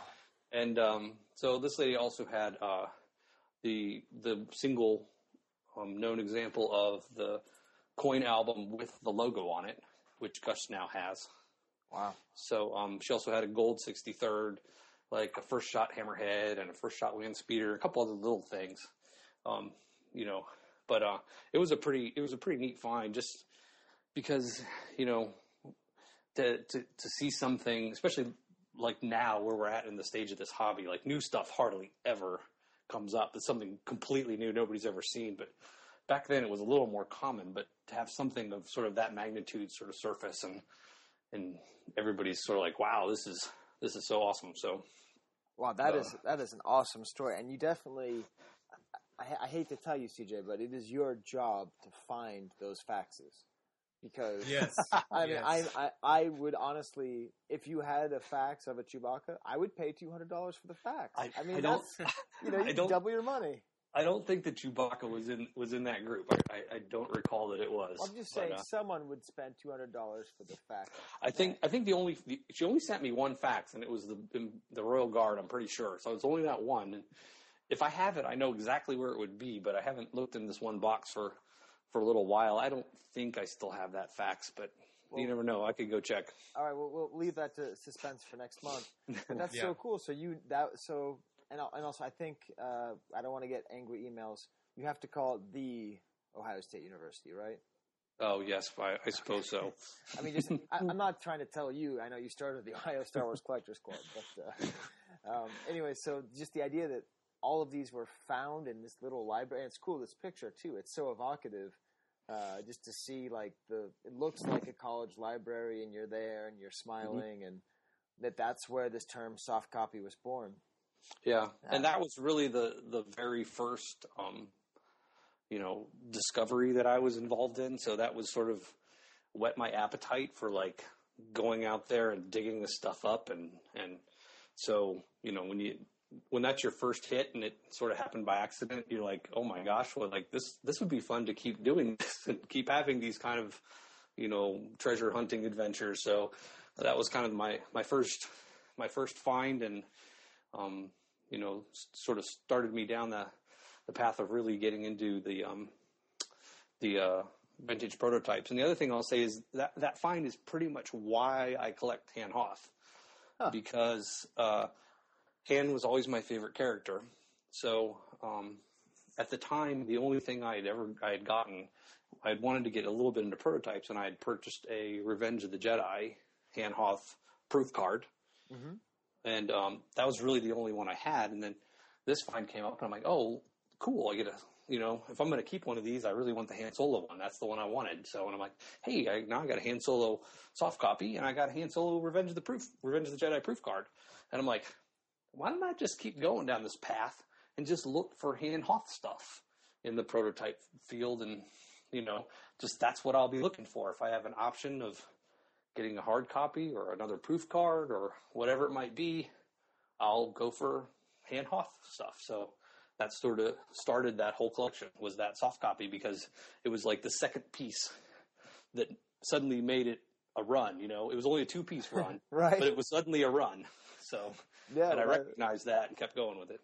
That's not a bad run. And also, I think, looking at the archive entry, and we'll include a link to it, the way things happened, it's actually pretty significant, because if it weren't for the fact that you called them soft copies, and if it weren't for the fact that she weren't married, that this wasn't her ex-husband, then they would have been called rubbers. Because, at least according to this article, that's what they were called in the industry. They were just called, and so there would have been just a whole series of bad jokes, and, you got Han's rubber, and that would have been really annoying. So we owe you a debt of gratitude, CJ. Because soft copy is a lot cooler than calling them rubbers. Everyone still there? Yep. Yeah, I'm here. Yes. Oh, cool. Boy, Steve, it's going to be hard to do better than that, Steve. But I think that we can equal that, because ever since Duncan sent the pictures just a minute before we started recording, I have been dying to talk about this month's unloved item. So we will hit the drop and then talk to Duncan about Aqua Fun.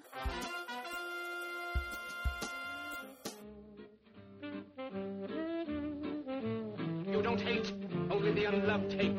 The unloved and the unnatural. The unloved and the unnatural.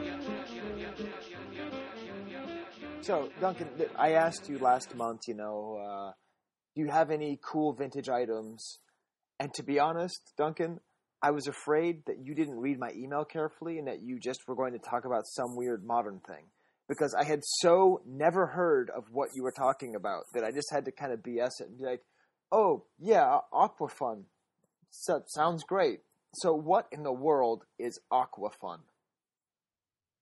All right, Aqua Fun is a company that out of Australia during the Return of the Jedi era that did a series of inflatables, plastic inflatables, swim aids, and things like this. Their parent company is kind of ironically named Stern's Playland, so it's kind of a juxtaposition there, I guess, of Stern but Playland, but it's Stern. Right. So sit there, like, be on the play structure and the swings, but have your arms folded and frowning. Exactly. So the ones that we have so far, there's R2-D2 floaters, which are the little inflatable arm things that you put on your upper arms to help give you the assurance that you're not going to drown. And these have R2-D2 on them, obviously, hence the name. And then the Ewok Bubble, which has some colored line art of 2 wickets and Paplu. And that's another piece that you would strap on to a child or something so that they would be able to have some more security while they were swimming. And then the third piece that I have is the speedboat on it. Speedboat. Exactly. So there was a Star Wars speedboat. All it is just a little inflatable kind of a raft thing that you could sit in and go around in. It's got Luke and the droids and the Millennium Falcon on it, Star Wars logo. But there's kind of a funny story behind it, or at least interesting as it relates to Gus and Duncan's comprehensive guide to Star Wars collectibles, available now at paizo.com or completistpublications.com. You'll notice there's only 2 items listed in there for the Aqua Fun, and that's the R2-D2 floaters and the Ewok bubble. Originally, we had the speedboat in there, a canoe, I think there was like a beach ball kind of thing as well. And what we really tried to do as we were putting the book together is we would try to get multiple confirmations of items, that we didn't just go with, okay, one person has seen this, or this was shown in one, publication or something like that. We really wanted to make sure that there were multiple sightings of it so that we didn't have something spurious in the book. And we just were on the fence with the speedboat.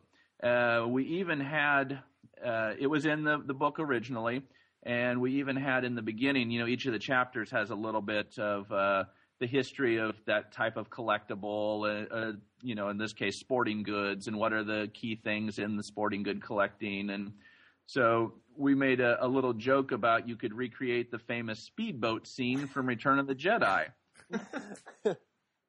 And we just got a little bit of cold feet there at the end and decided, we really don't have any proof that this thing exists. So we killed that from the book. We took that little line out of the write-up.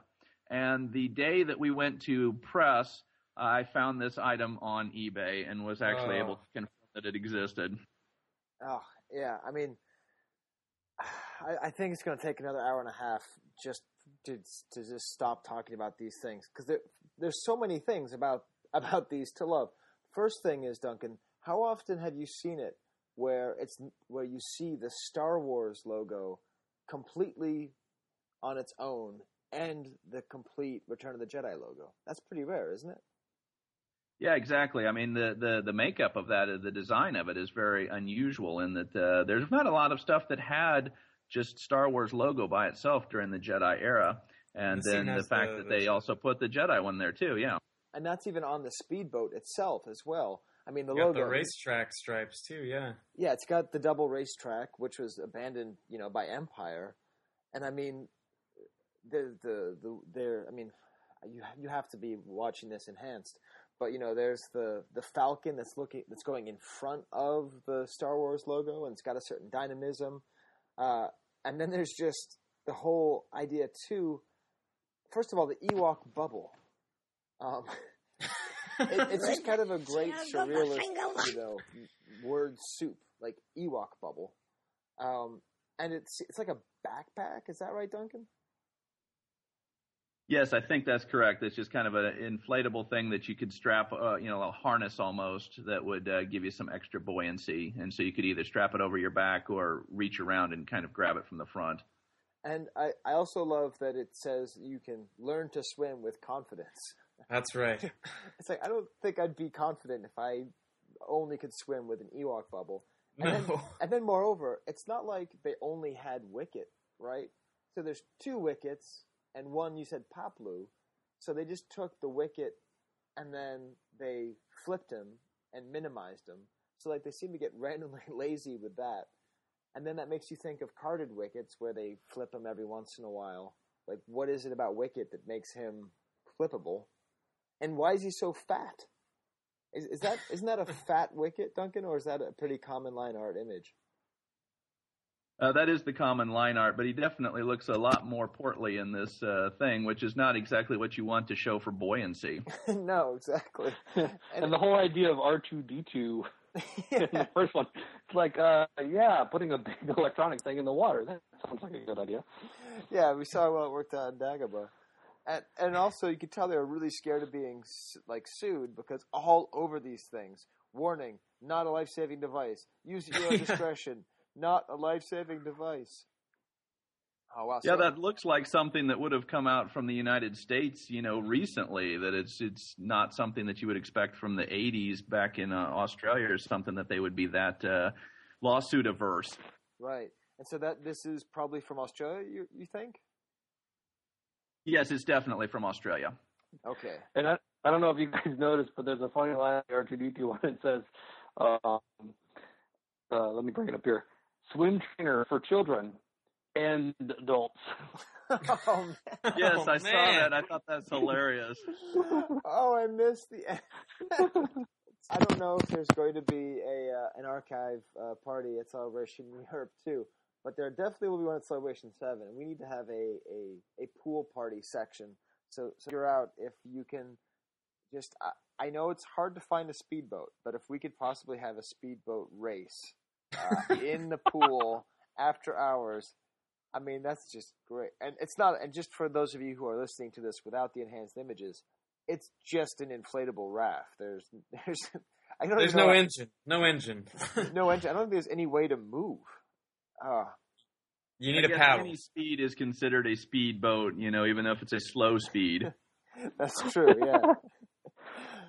And the Ewok bubble is not for adults as well. That's just for children. If you're over 10 years old, you cannot use the Ewok bubble.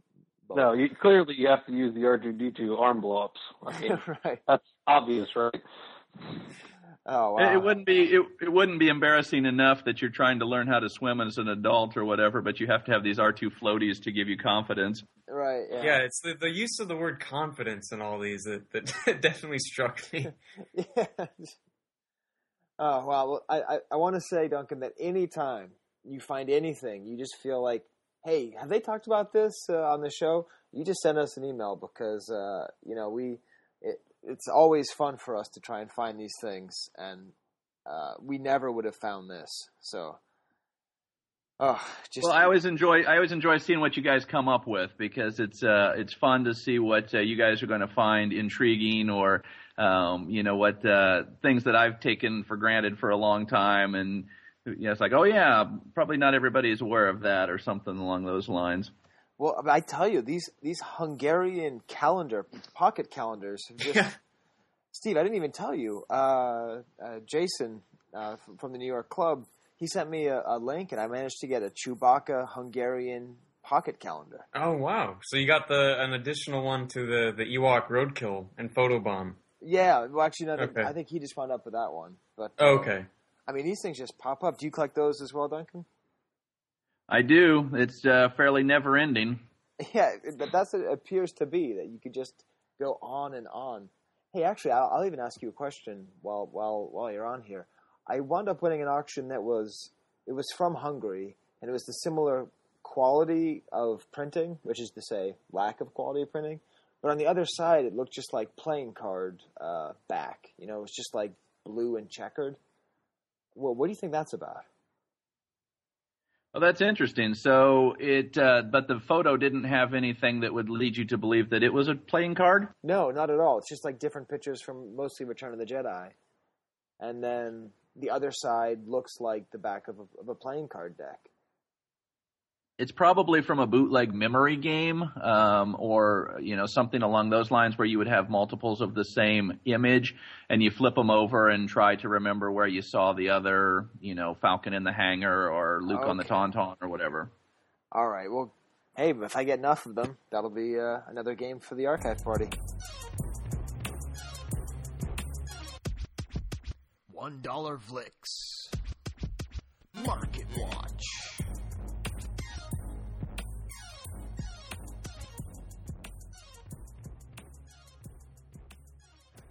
So what's cool, Steve, is that we have, a Han-Hoth collector from 1997, 96, 95, whatever, super old school focus collector. And I imagine... Making me feel really old, guy. I mean, this guy is so old. The ancient collector. I mean... he's vintage himself. I was trying to say that, with respect, but I realized that I'm going to throw too many adjectives in there. What's that from Billy Madison? He's so old. I forget what it was. But I mean, if you had to think about what it would be like back in 1998, CJ, if you were trying to put together like a full run of carded Han-Hoths in reasonable condition, how much time and money do you think that would have cost? Well, before the eBay day, it would have taken quite a bit of time because I did get started before that, and it was, I remember going to the toy shows and you just wait and go there and see what you find and hope you find what you're looking for. So, but money-wise, it would have been much cheaper than today. So, probably, maybe for Empire and Jedi figures, $20, $25. So yeah, that's things have changed. Things have changed. So I thought it'd be fun to just kind of look at Brisbane Mike. Speaking of Australia, I have officially forgotten how you pronounce it again, so that's good. So he always goes and finds our figure of the month and just says sort of like a test as to if someone said, "I want to be the next CJ Fawcett," because obviously in your advanced age you're clearly now. I want to be the next CJ Fawcett. How could you possibly do it? So we're not necessarily going to read all of these. But as far as like the 31 back, CJ, do you remember that being a big deal, trying to get his debut card, or is it just?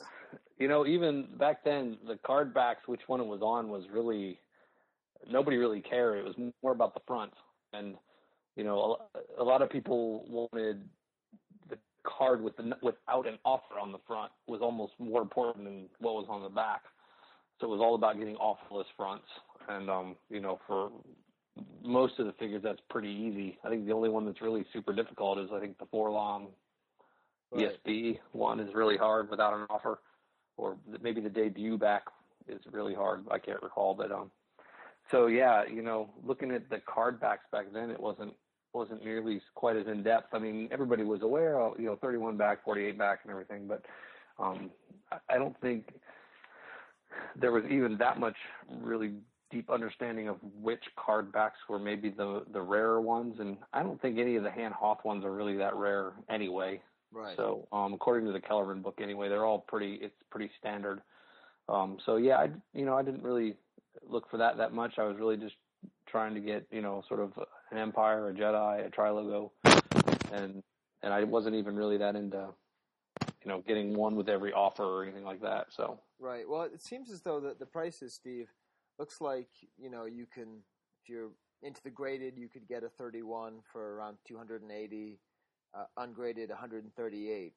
Seems like a pretty steep AFA tax there. But then 32 ungraded, it seems to be about the same.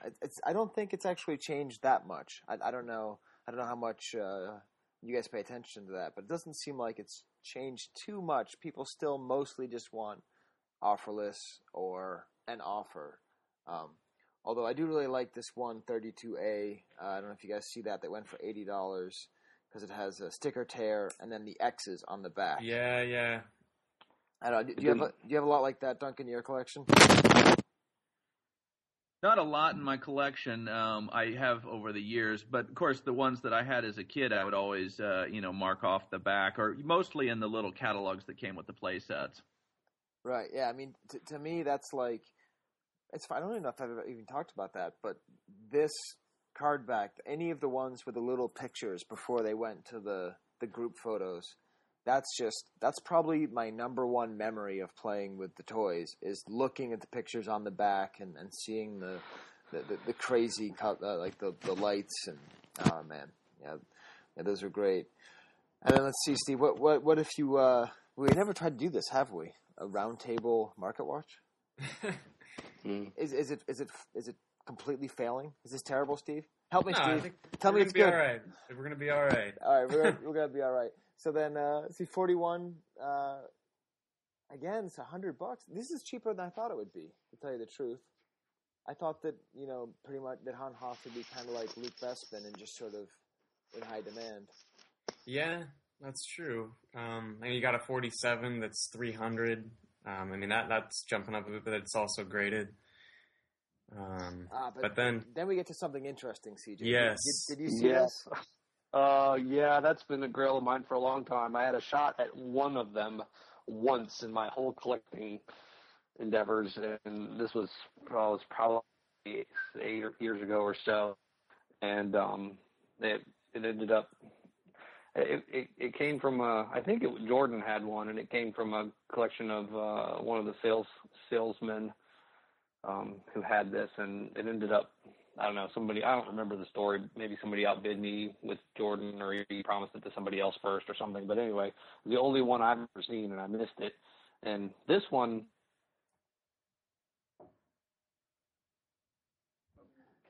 all right, well, CJ, your call dropped out, but it happened for a reason, because we didn't actually say what the figure was that we were talking about.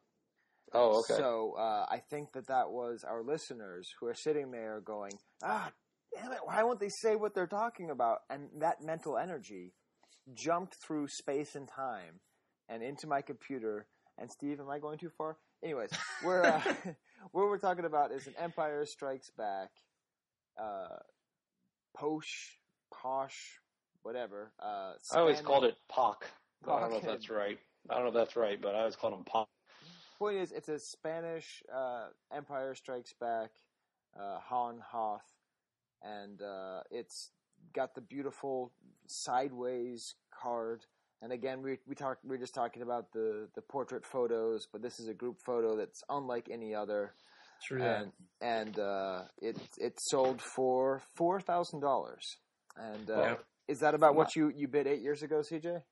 Well, I'm not sure if it went for 4, because if you notice in the eBay link, it says it was like a best offer or something. So who knows what that means? Oh. Maybe it went for less, maybe it went for more. But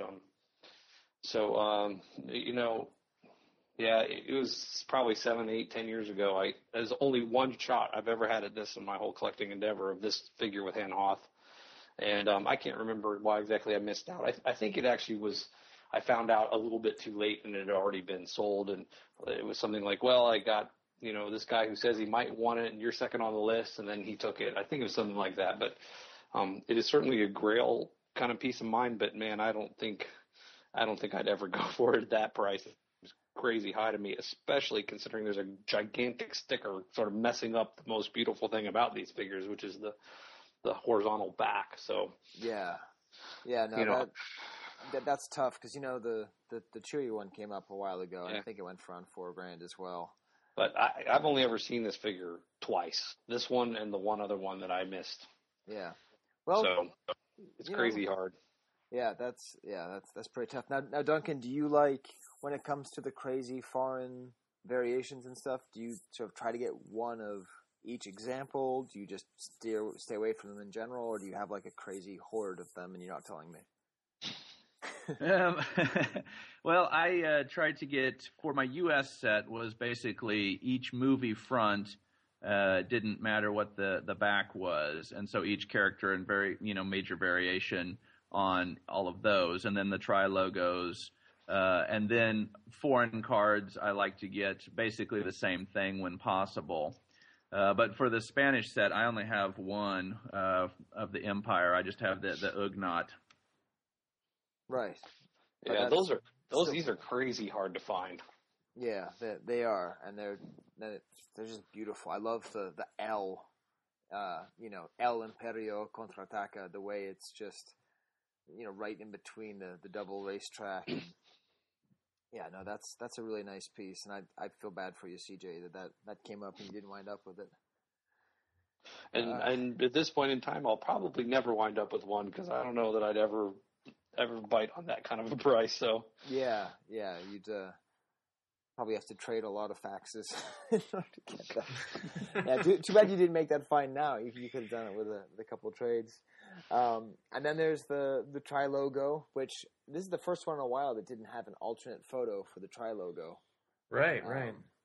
But that's pretty cool. And then a Chromalin, Power of the Force Chromalin came up as well. That's pretty nice. That's pretty nice. I imagine you've had one of those for a while, CJ?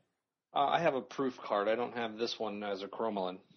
Wow, this could have been a really expensive month for you. I don't think I necessarily need both the proof card and the Chromalin, so I would have been okay passing on this one. Oh, so but I might have considered, if I had seen it, I might have considered upgrading, buying the Chromalin and selling off the proof card, because my proof card doesn't have a back. Oh, okay. So it's just a blank back. So, I would assume this one, I didn't look at the listing, but does this have a back on it? No, I don't think so, but. No? Yeah, Okay. no, but even, I don't know, going for 3,000 seems actually fairly reasonable for an unproduced Power of the Force proof. That's not too bad. I mean, I got mine probably over 10 years ago, and it wasn't much less than that. So, considering some of the things, how they've skyrocketed in price, that's not too bad. Yeah, so there you go. For the people that listen to the show, because we like to emphasize that you can do it cheaply, $2,000 for a Chromalin is cheap. So, you see, it is possible. Unproduced Power of the Force Chromalin, yeah, that's a pretty good price. Yeah. Well, I jumped over a bunch of them because I think that's how it works the best. And what I also did is, I don't know if you guys, now you guys have both been collecting for longer than we have. Old collectors. But it's just so funny because with Steve, I get to always tease him for being too young, and now But I often refer to at least myself as a sort of Kellerman era vintage collector. What I mean by that is that when I sort of got into collecting vintage, it was super hardcore. It was right as the Kellerman came out, and I don't know. It seems to me like from talking to Ron that he sort of considers himself almost to be a concept to screen to collectible collector.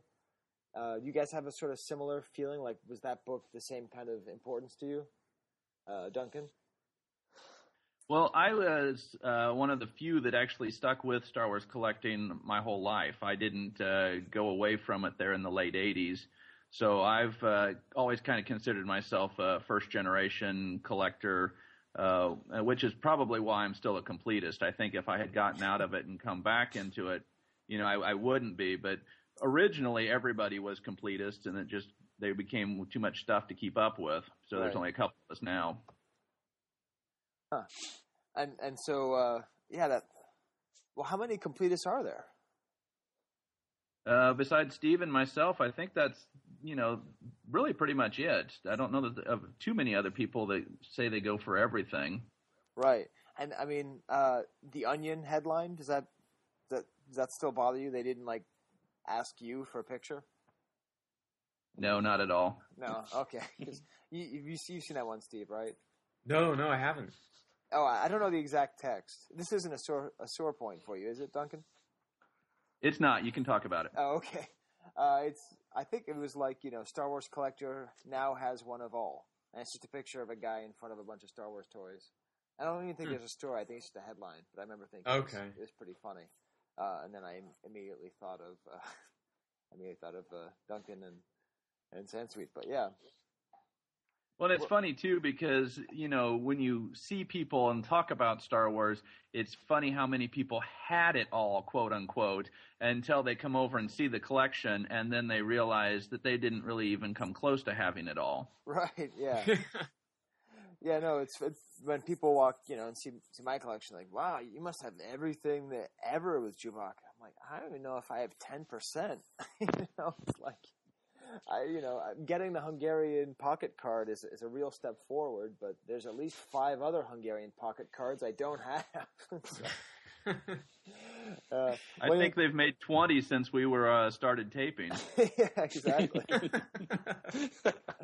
Stop making them hungry.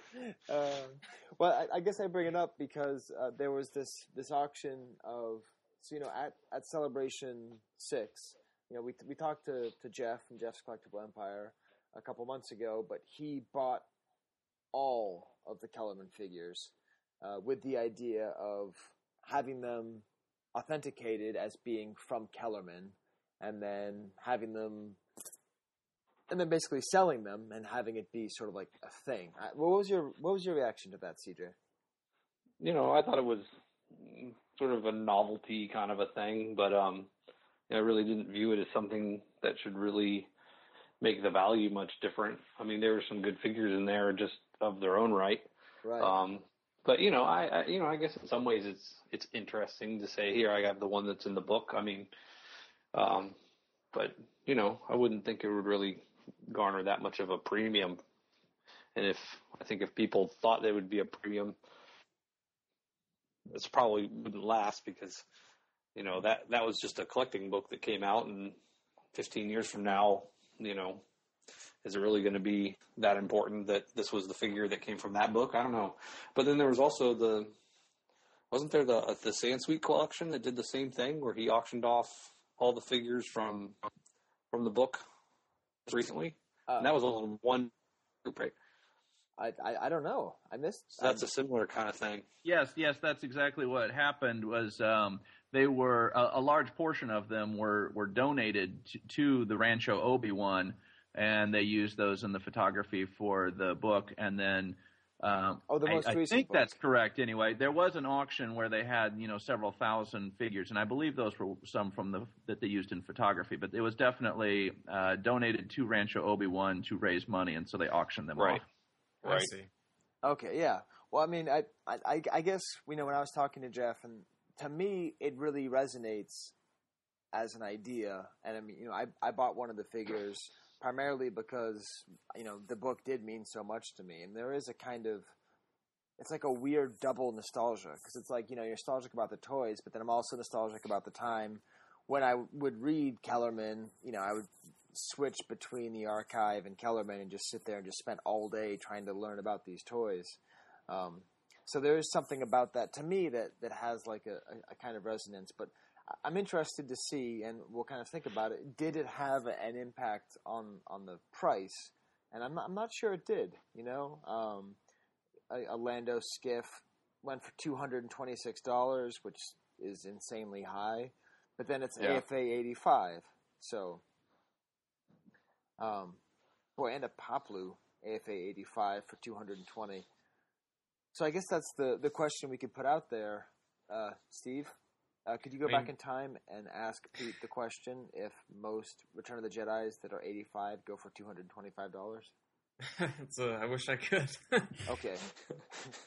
Well, tune in next month. We'll see if we get the facts from CJ and that. But then there's some other items like there's a Clipper Biker Scout that went for $200, and that's just crazy that would go for less than a Papaloo. Yeah, that's pretty crazy. And then some just went for Well, I like that he mentioned that the Bespin security guard white, and then he put in parentheses Asian. Yes. The whole point is it's not. No longer can we call him white. He must be called Asian from here on out. It shows the impact that your show is having. Yeah, That's right. Well, if we could just convince people, it's right there. It's we had to celebrate Lucas's absolute bare minimum of diversity efforts, and having one of the guys kind of maybe Asian if you didn't really pay attention. And then there's a 20-back Death Star droid that went for $1,000, which I couldn't quite figure out why that one went for $1,000. I guess because it's a 20-back. Yeah, I guess that's it. So it seems as though most of these are going. That just seems crazy to me, crazy high. But well, it's pretty hard, right, to put together the set of 20-backs. Yeah. You got to remember, though, I come from the era where card backs were like, I don't care what card back it is, whatever it is, and like this idea that, and I understand, like I get it. It's like, okay, the 20 backs, a lot of them are pretty rare and legitimately rare, not just like sort of some fabricated, manufactured rarity. But man, that seems like a lot, $1,000. Yeah, so, yeah, that's a pretty spicy meatball. I mean, I remember like way back to when I started, it was like there was nothing that was carded that was $1,000. Nothing. Right. Yeah. And now it's like, I think a Death Star droid is $1,000. That's like that figure. Yeah. Seems kind of insane. Yeah. What's interesting is the way he did it in the auction is he shows the page where it is, and he's kind of like, seems like he's almost like screen matching, Yeah. Kind of like, it's almost like becoming, in a way, it's also prop collecting. But you don't get neither of you does that stuff, right? Yeah, I'm into prop collecting. Oh, you are? Yeah, just had a few things, but really started getting into it more heavily in the last probably 2 years or so. So I've kind of transitioned because most of the toy stuff that I've wanted, I've got, except for just a few key things here and there that I keep my eye out for. But it was kind of like, there's not really anything here I can really just sort of keep collecting. So I kind of shifted over to the prop side. Yeah. Right. And Duncan, you got the cast and crew, but do you do that as well? I do. I have a pretty good collection of props, but they're so expensive that it is fairly limiting. And what I did on those was I decided to stop just getting kind of any prop and go for things that are just more iconic when you can see them and know instantly what they are, even if you're not a super huge Star Wars collector. Right. Because I guess what I was thinking was, it seems to me that a lot of the collectors who remember when carded figures were $20, it seemed like a lot of them went into prop collecting, and that seemed to have made prop collecting, in addition to other things, go up. So I often wonder if there's like prop collectors who are sitting there like folding their arms, being like, I remember when you could get Tarkin's pants for $100. Oh, there absolutely is. Talk to some people like Brandon Nallinger or Stephen Lane, and they'll tell you stories about finding props at flea markets, just like we could tell you stories of finding proof cards at flea markets, and how used to be a Rebel blaster, I could get it for $500 and things like that. All those, it's kind of funny, the parallels between the prop collecting world and the toy collecting world, and even the timelines are really similar.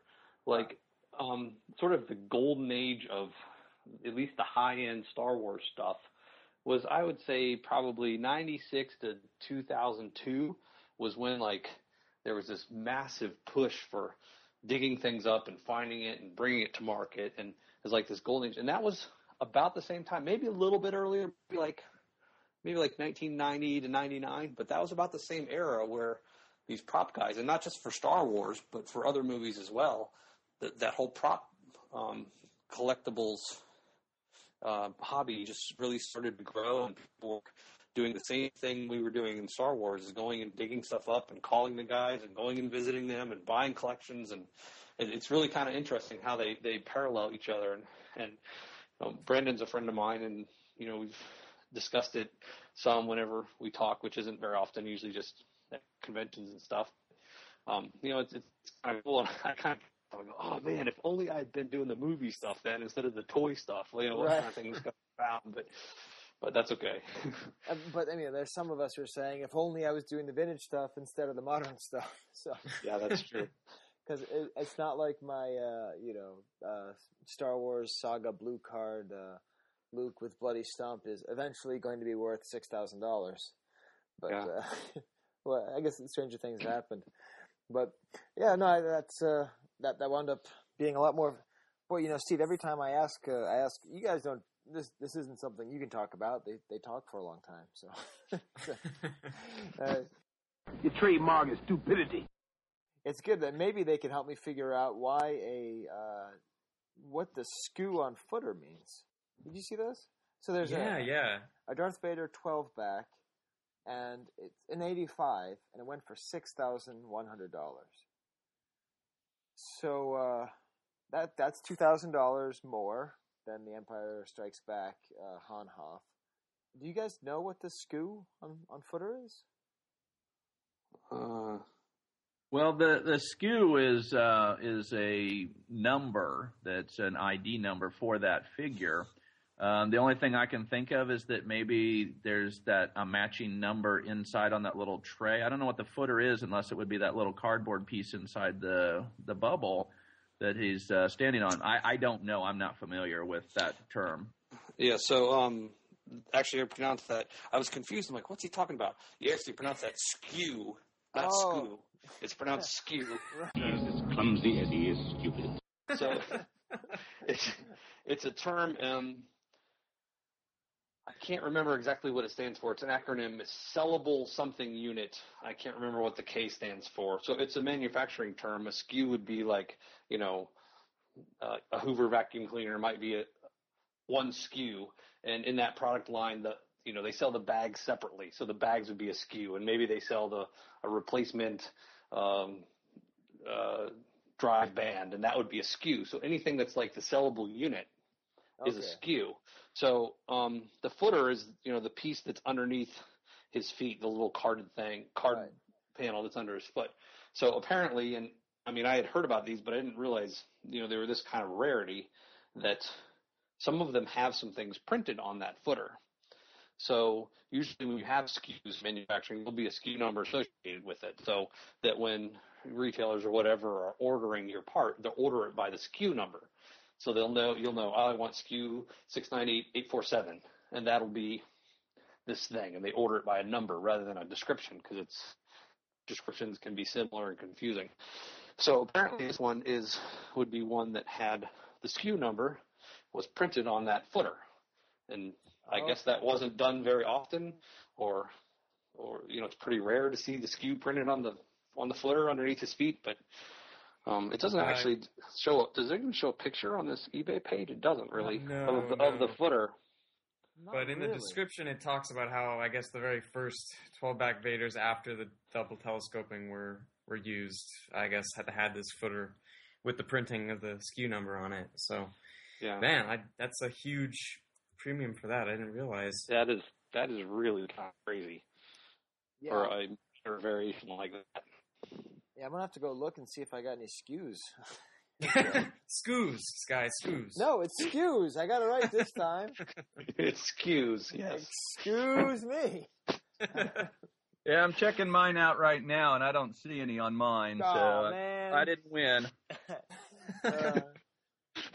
Did you get the Boba Fett with a half moon on his hand? Okay, yeah.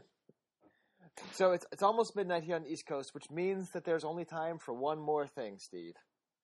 That's feedback. No, they're not going to sit around on feedback. They're going to get the lightning round, and then you. And I that's can right. do feedback. All right. So we're going to ask them sort of a group lightning round question. So be it. The last bit of space chess discussion. So the first question is a new one, and so Steve gets to be asked the same question, which is, what is your favorite bad line of dialogue from a Star Wars film? Again, to give you the example, mine is "Pilot, land over there by that assembly area." That is my favorite bad line from a Star Wars movie. Steve, you've had a month to think about it. What is your favorite bad line from a Star Wars movie? It's going to come from episode 3, and it's a one-word line. I don't know if you want to call it a word even, but it's when the Emperor just goes, "Yeah!" Yeah. Comes in the beginning of the movie, and that's when I knew, oh man, I'm in for some trouble. Oh man, I love that line. Yeah. Oh wow! All right, how about you, Duncan? What's your favorite bad line from a Star Wars movie? Could you tell Luke? Is that who you could tell? I kind of have bad scenes that I think about, as opposed to like bad lines or whatever, but just things that don't quite fit, or little mistakes that you can kind of find. And so like one example is, Wicket and Wald and Kitster in The Phantom Menace when Anakin wins the pod race. Oh, yeah. One of them jumps up and the other one goes to high five him, and then they have to switch, and the other one's like, "Oh, high five," and then jump. The other one jumps. Yeah, I love that because you can tell they're just so awkward and they just don't quite make it. But I gotta say. There's a good one in Star Wars also where they're coming up out of the cargo hold from the Millennium Falcon, and Alec Guinness tries to jump out, and he realizes that he doesn't have quite the strength in order to get all the way out, so he just kind of stops and then kind of nods at Chewbacca. Oh, man, I never seen that, but I have to say I want to do a fan edit of Return of the Jedi where after he says, "You could tell Luke, is that who you could tell?" And then it just ends there. Like, how awesome would it be if it ended with a note of discord and it's like, it just like, no, he's my brother, no yub-nub. Oh, that's great. How about you, CJ? What's your favorite bad line? Oh, I gotta say probably from Attack of the Clones, the truly deeply love you line, which was A, very cheesy, and B, delivered even cheesier. Yeah, that's a pretty bad one. It's pretty bad. It's no pilot land over there by that assembly area. But all right, now, so then let's see. For the completist, what is your holy grail item that you're still looking for? Well, that's kind of an interesting one because there's so many. That's the one good thing about being a completist is there's always something I need. So I can always find something. But so each category would kind of have its own thing. But just if we could say one thing you could buy right now, anything in the Star Wars universe, what would it be? I would really like the Droids cartoon series C-3PO carrying case. I think that's kind of something that I would really like, but I think that's kind of a one of. Huh? So it's a droid. The one with the cardboard sleeve, not just kind of loose by itself. Oh, I'm a little bit out of my league here. I didn't know that was something that either was or was not made in great quantities. So but you know where one is, but you don't know if there's another. Correct. There's one in our book, so you can take a guess as to who has it, and if it's not me. Okay. Oh, so Matthias has it. All right. That makes sense. All right. How about you, CJ? Besides, or is it the poke, the pock? No, I mean that's one of them. There's a couple things, but if I really have to go with what I'm more collecting today, which isn't so much the toys, I would have to say the macro binocular prop that was shown at the Prop Store of London display at last celebration. That thing was just pretty fantastic and would fit right in with the whole Han-Hoth thing. So that's the only there's only like 2 Han-Hoth prop items that I know of that are out there. That's one of them, and the other one is the little miniature Tauntaun puppet clothing. I don't think the puppet still doesn't exist, but the clothing was in an auction recently. Actually, I believe Gus may have snagged that one. I'm not sure of that, but so the stop motion animation puppet clothing was out there, but I just think that macro binoculars would be pretty cool. Yeah. Although it would be really hard not to take them out and just use them all the time. But, especially in the winter and it's snowy. Yeah, no kidding. All right, so then, in the event, Duncan, that the Sithsonian were besieged by a Russian meteor, what would be the one item? You could only take one from the nearly complete collection. Well, this kind of ties in with an earlier episode when you were talking about IG-88. Okay. The large size IG-88 in box was my holy grail for 1980 to 1990. Just looked for that thing forever, and my then fiance knew that was something that I was really, really interested in. She didn't really understand the whole Star Wars thing, but she and my mom managed to track down one in box and gave it to me as a wedding gift. Oh man, yeah, that's like the perfect gift, like a high-end Star Wars item that you didn't have. Cool. Oh man, well that's maybe the best answer we've ever had to that question. That's really good. It like ties in previous episodes and like that really shows how rare and how valuable that item was. That's awesome. Well, I don't mean to set you up for a disappointing answer, CJ. What would be yours? Oh no, Steve, because I have what is arguably one of the best stories ever of collecting. I will tell you right now. Oh my God! Sorry, Duncan, I'm going to outdo you on this one. So the one piece I would keep. So here's the story. Back in the days when I was going to Cincinnati quite often and visiting people, there's this one guy that we visited on several different trips. He had a couple friends and he had a lot of stuff. Actually, it was the guy who had the gigantic coin, all the hard copies and things like that. The same guy. So this was probably the third time we went and visited him. And he was always kind of theatrical about the whole thing.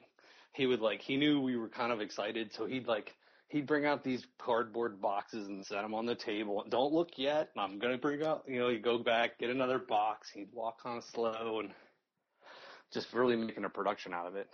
And so then once we open them up and start looking through them, it was, see all kinds of crazy and amazing things. It was just, he always had really high quality stuff. But there was only one trip I went on that my wife went with me. And so we're sitting there, and there was this one box that had some artwork and some prints and proofs and things like that in it. And so I'm rifling through it, and I'm pulling out a couple of these things, and I'm looking at it, and I pull out this one little piece. It was a piece of concept artwork for the die-cast Y-wing backdrop. Huh. It looks a lot like the Macquarie artwork of the Y-wing. Okay. But this was so one of the Kenner guys had taken that Macquarie artwork, obviously, sketched out his own concept version, and then they eventually made even a different version, which was the actual backdrop. So this was like a concept art piece. It was like marker and pencil. And I look down in the corner and see this name there, and I turn to my wife and I go, her name's Melinda. I said, Mel, look at this. You won't believe this. She looks at it and she goes, oh, that's nice. That's kind of cool. I said, no. Look at the name in the corner. And she looks down and she goes, oh my gosh, that's my uncle. We had found a piece of artwork that her uncle had drawn when he worked at Kenner in 1978 or 79. Wow. At this guy's house. And we're able to purchase that piece and bring it back into the family. Oh, that's awesome. So if I had to rescue one thing, that would be the piece, because that is the best story I have out of all my collecting years. So yeah, that's what I like about the collecting. I like the stories behind this stuff. Is really fascinating. Yeah, is that like? I mean, we should have had you guys on for February. These are like the most romantic stories I've ever heard. So that was just so cool to think that, like, I mean, what are the odds that I would meet her and we would get married, and then I would get involved in collecting and go down there and meet a guy, and that I'd be there and she'd be with me, and that he would have this piece that my uncle drew that got passed around for 15 years. I mean, the coincidences are just kind of staggering that could even happen. Wow, that's awesome. Whew. Well, we're gonna have a hard time with the next guest trying to top those two. But unfortunately, Steve appears to have just dropped off. So he's not going to get to hear the answer to the last question and not going to be able to say goodbye. Why don't I just call you back so that way, and then we'll just be to answer the last question, then hang up. Is that all right? Mm-hmm. It'll feel weird if he's not there to say goodbye. Okay, 1 second. Yeah, no problem. All right, well, Steve, you just missed like two of the greatest collecting stories you will ever hear. They'll warm your heart. You'll be amazed with the cosmic nature of existence and the kismet that can exist between two souls in a seemingly random universe. But you're going to have to wait to hear it, because they're not going to tell it again. But I did make sure just as much. I did make sure to bring you back in time for the great cosmic question. Okay. Seeing as we're getting philosophical, so we'll do it snake style here, and we'll ask CJ now: if you were a piece of vintage Star Wars memorabilia, which one would you be? Well, I thought about this a lot, and I think I would have to choose an old school vintage iron-on transfer T-shirt. Nice. Ah, good call. I had so many of those things when I was a kid, and I remember going to the little shops in the mall, and you go in there, and all these things are plastered up on the wall, and you got to pick which shirt you wanted, and you got to pick which one you wanted, and they'd iron it on right there for you. Oh, that's great.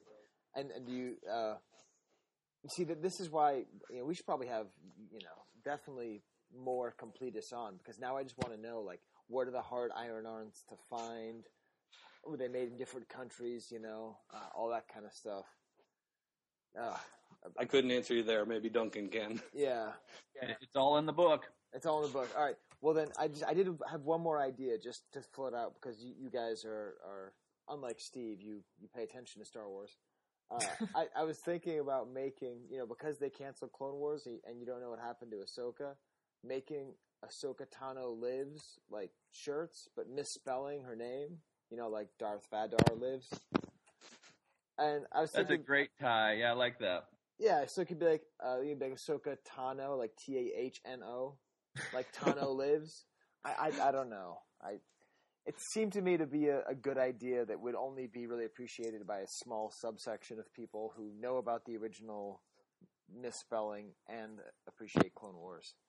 So that's half the fun right there, is to be so elitist that nobody else is going to figure it out. Exactly. Yeah. So then that brings you, Duncan. We figured out what's the one thing you would save. Well, Steve hasn't figured it out because his internet connection and his new love nest is not working. But if you were one, which one would you be? That wasn't me, by the way. Yeah, he's allergic to your insight. That's right. Well, it's kind of funny talking about the iron-on T-shirts because in 8th grade, we all had to do presentations, speeches in class, and it had to be like, I think, 5 minutes or 10 minutes long, what it was. Most people were dreading theirs. And I ended up doing on Star Wars collecting, and it ended up taking the entire hour. And one of the things that I did... The first panel ever given by Duncan. That was my very first panel. You're right. That was where it all started. Wait, what year was this again? 1980, 80 or 81. I think it was 80. Wow. Man. Yeah, and so one of the things I did was I wore every single Star Wars T-shirt that I had, and so I had over 20 T-shirts on at one time. And so I came in and said, they made a lot of Star Wars items, and that was back then. They made, red Darth Vader T-shirts, and I took it off, and then be like a green Jawa shirt and took it off, the yellow Chewbacca shirt, and so, and so just kept on going, and people were just rolling on the floor thinking it was pretty fun. Oh man, you've got to do that as an MC one of these years of celebration. Yes. You have to. Oh yeah, like we'll start passing the hat now to raise. You name the charity. We're going to do the full Monty Strip show with Duncan wearing as many vintage pieces of clothing as possible. Like, they made a lot of different kinds of windbreakers. They made a lot of different kinds of sweatshirts. They made a lot of different kinds of socks. I'll draw the line at the underoos, though. Yeah, exactly. At the last underoo, like you have to have one as the base layer, but you can take off a few layers of underoo. Wow, and of course, it's hard to picture you as anything other than looking the way you do now. So I just see, like, a long-haired, guy, like, in 1980. I just see you then, now, That's great. Sadly, that was not the case. I didn't grow the hair out until after I got out of high school, so I was just a little wallflower back in those days. Yeah. So let's... So to answer your real question... Yes. I would definitely be a collect them all store display. Nice. Perfect. You don't even have to explain it. That's excellent. Awesome. Well, thank you guys both so much. You've, I remember when I asked you, if you do it, you're like, how long? Like, probably no more than an hour and a half, 2 hours, and I don't know how long it's been. But it's been great having you guys on, and thanks for putting up with technical difficulties and just our kind of weirdness. And we really appreciate having you guys come on. Yeah, anytime. Yeah, thanks, guys. My pleasure. I've had a great time. And just as an aside, because in honor of this being Han-Hoth, and while we were recording here, I just found out that I won an auction for a Return of the Jedi Palatoy Han-Hoth, so can add that to the market watch. Wow. Very nice. How much did you win it for? About 50 pounds, so I think that's about $75 or so. Not too bad. Yeah, excellent. Cool. Hey, that was super real-time market watch. Yeah. All right, awesome. Well, we'll see you guys down the line, and thanks again. All right, thanks. All right, take care. Bye. I see your point, sir. All right. Whew. Well, that was a good talk here there, Steve. Yeah, it was good. It's just a wealth of information. It's so funny. Vic, are you involved in that club? I started it. Oh, cool. Are you involved in this? Yeah, I named it. Oh, how about that? You're good at scouting talent for the show, Scott, I gotta say. Yeah, I'm not good at researching what they actually are done, but yeah. Well, yeah, it took a real genius to do Han-Hoth and then ask the world's #1 Han-Hoth collector to come on and talk. And there was more about the early bird reaction. So there was more. There was actually scooped out, and it wasn't by a Canadian know-it-all. It was actually by Sean Kay. And, okay. I'm not going to read them all because, it's like 12:30, and I've got to wake up and drive the kids, and I've got to go get the conference on appearance of Islam and French hip-hop videos. And I have so many midterms to grade, Steve. I don't know why I assign these things. But anyways, there's kind of a neat one that he points out that was from the Mount Airy News. And it just kind of, it's like a conspiracy theory saying that they're trying to create a shortage of Star Wars toys on purpose. Which I don't think is true. There's also a pretty good picture that was posted of a Star Wars early bird on a Christmas tree. Yeah, that is pretty good. And I don't know where that picture came from, but it's a pretty good piece. In general, though, I would say they're. And it was Ross who shared that picture with us. So I have even more Canadian love, as long as it was the Canadian Ross, right? Yeah, that looks. I think that's the Ross we're thinking of. Yeah, it's Canadian Ross. But there actually wasn't that much feedback this month. I don't know if it was something we said. I don't know if it was too long. People never finished listening to the end of it. Paul did revolt against the Vintage Pod name change. Yeah. we had a couple people talk about starting a petition. Once it doesn't work, we'll go back to calling it Chive Cast Classic, and we'll go back to that. Got a nice email from Derek who mentions that Vader screams because, you have to breathe in through the respirator, so it was probably unpleasant. We did get a visit from Canada's greatest know-it-all. This is why I'm proud to be Canadian. This season on Canada's greatest know-it-all. That's right. Another great picture. He always has photographic evidence, which I love. Yep, and it's of the 12-inch Han-Hoth wearing his scarf in a bow. Yes. Kind of like a Cat in the Hat bow. And then, what else does he have, Steve? He has a red lightsaber. Now, what I'm wondering is, was he ever going to have a lightsaber to imitate the Tauntaun scene? Probably not. Probably not. But I always did love how Han just seemed to be so uncomfortable holding on to the lightsaber. Yeah, that was something I definitely picked up on as a kid, too. I'm like, he's not supposed to have that. Yeah. And even the modern toys, they pack them with a lightsaber now. And it's just, it just feels wrong. Although, I have to say, I may have gotten my favorite bit of feedback ever, Steve. Someone's liking your tunes. Yeah, so someone emailed me from Dundee, Scotland, and I've actually been to Dundee, Scotland. It's not on the tourist junket of Scotland. I stopped there because I love the Smiths, and they have the song "Hang the DJ," and he talks about Dundee, and I like crocodiles. So we actually had been there, so that was kind of fun. But he said, he just discovered it and he's getting back into it. And then he asked me, where did I find the music? And he said, it reminds me of the old Kenner TV commercials, but it's much groovier. What is it? And Steve, that just tickled my ego. Yeah, I'm sure it did. Because I'm a failed musician, I wanted to be a rock and roll star when I was in high school. And now my greatest contribution to music is an intentional ripoff of the old Kenner song. So, but it's an original composition, right? Yep, it's 100% original. That song, we could never be sued for that. Every other drop we'd have to take off.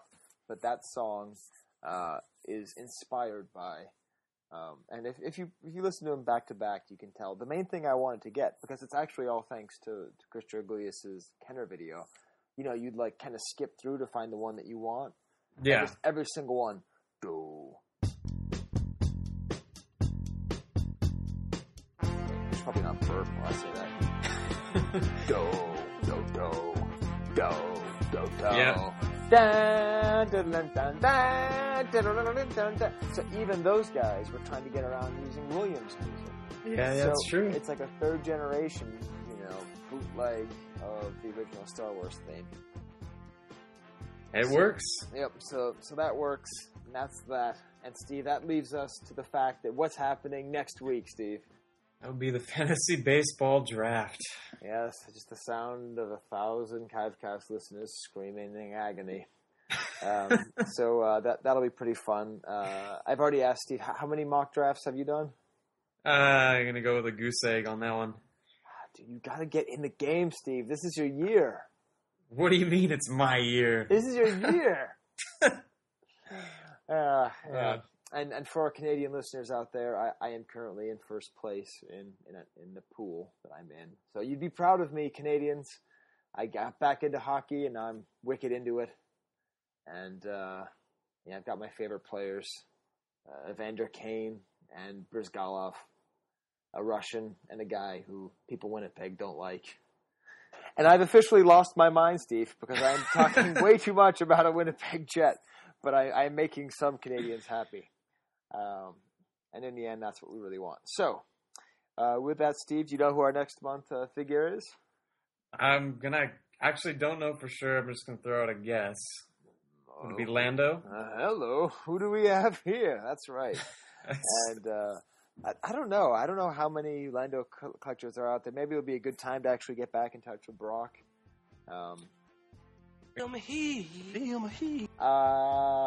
We look forward to talking to you all next month. Hope you enjoy the episode. And what was the one more thing I was going to say? Wampa Wampa! Adios.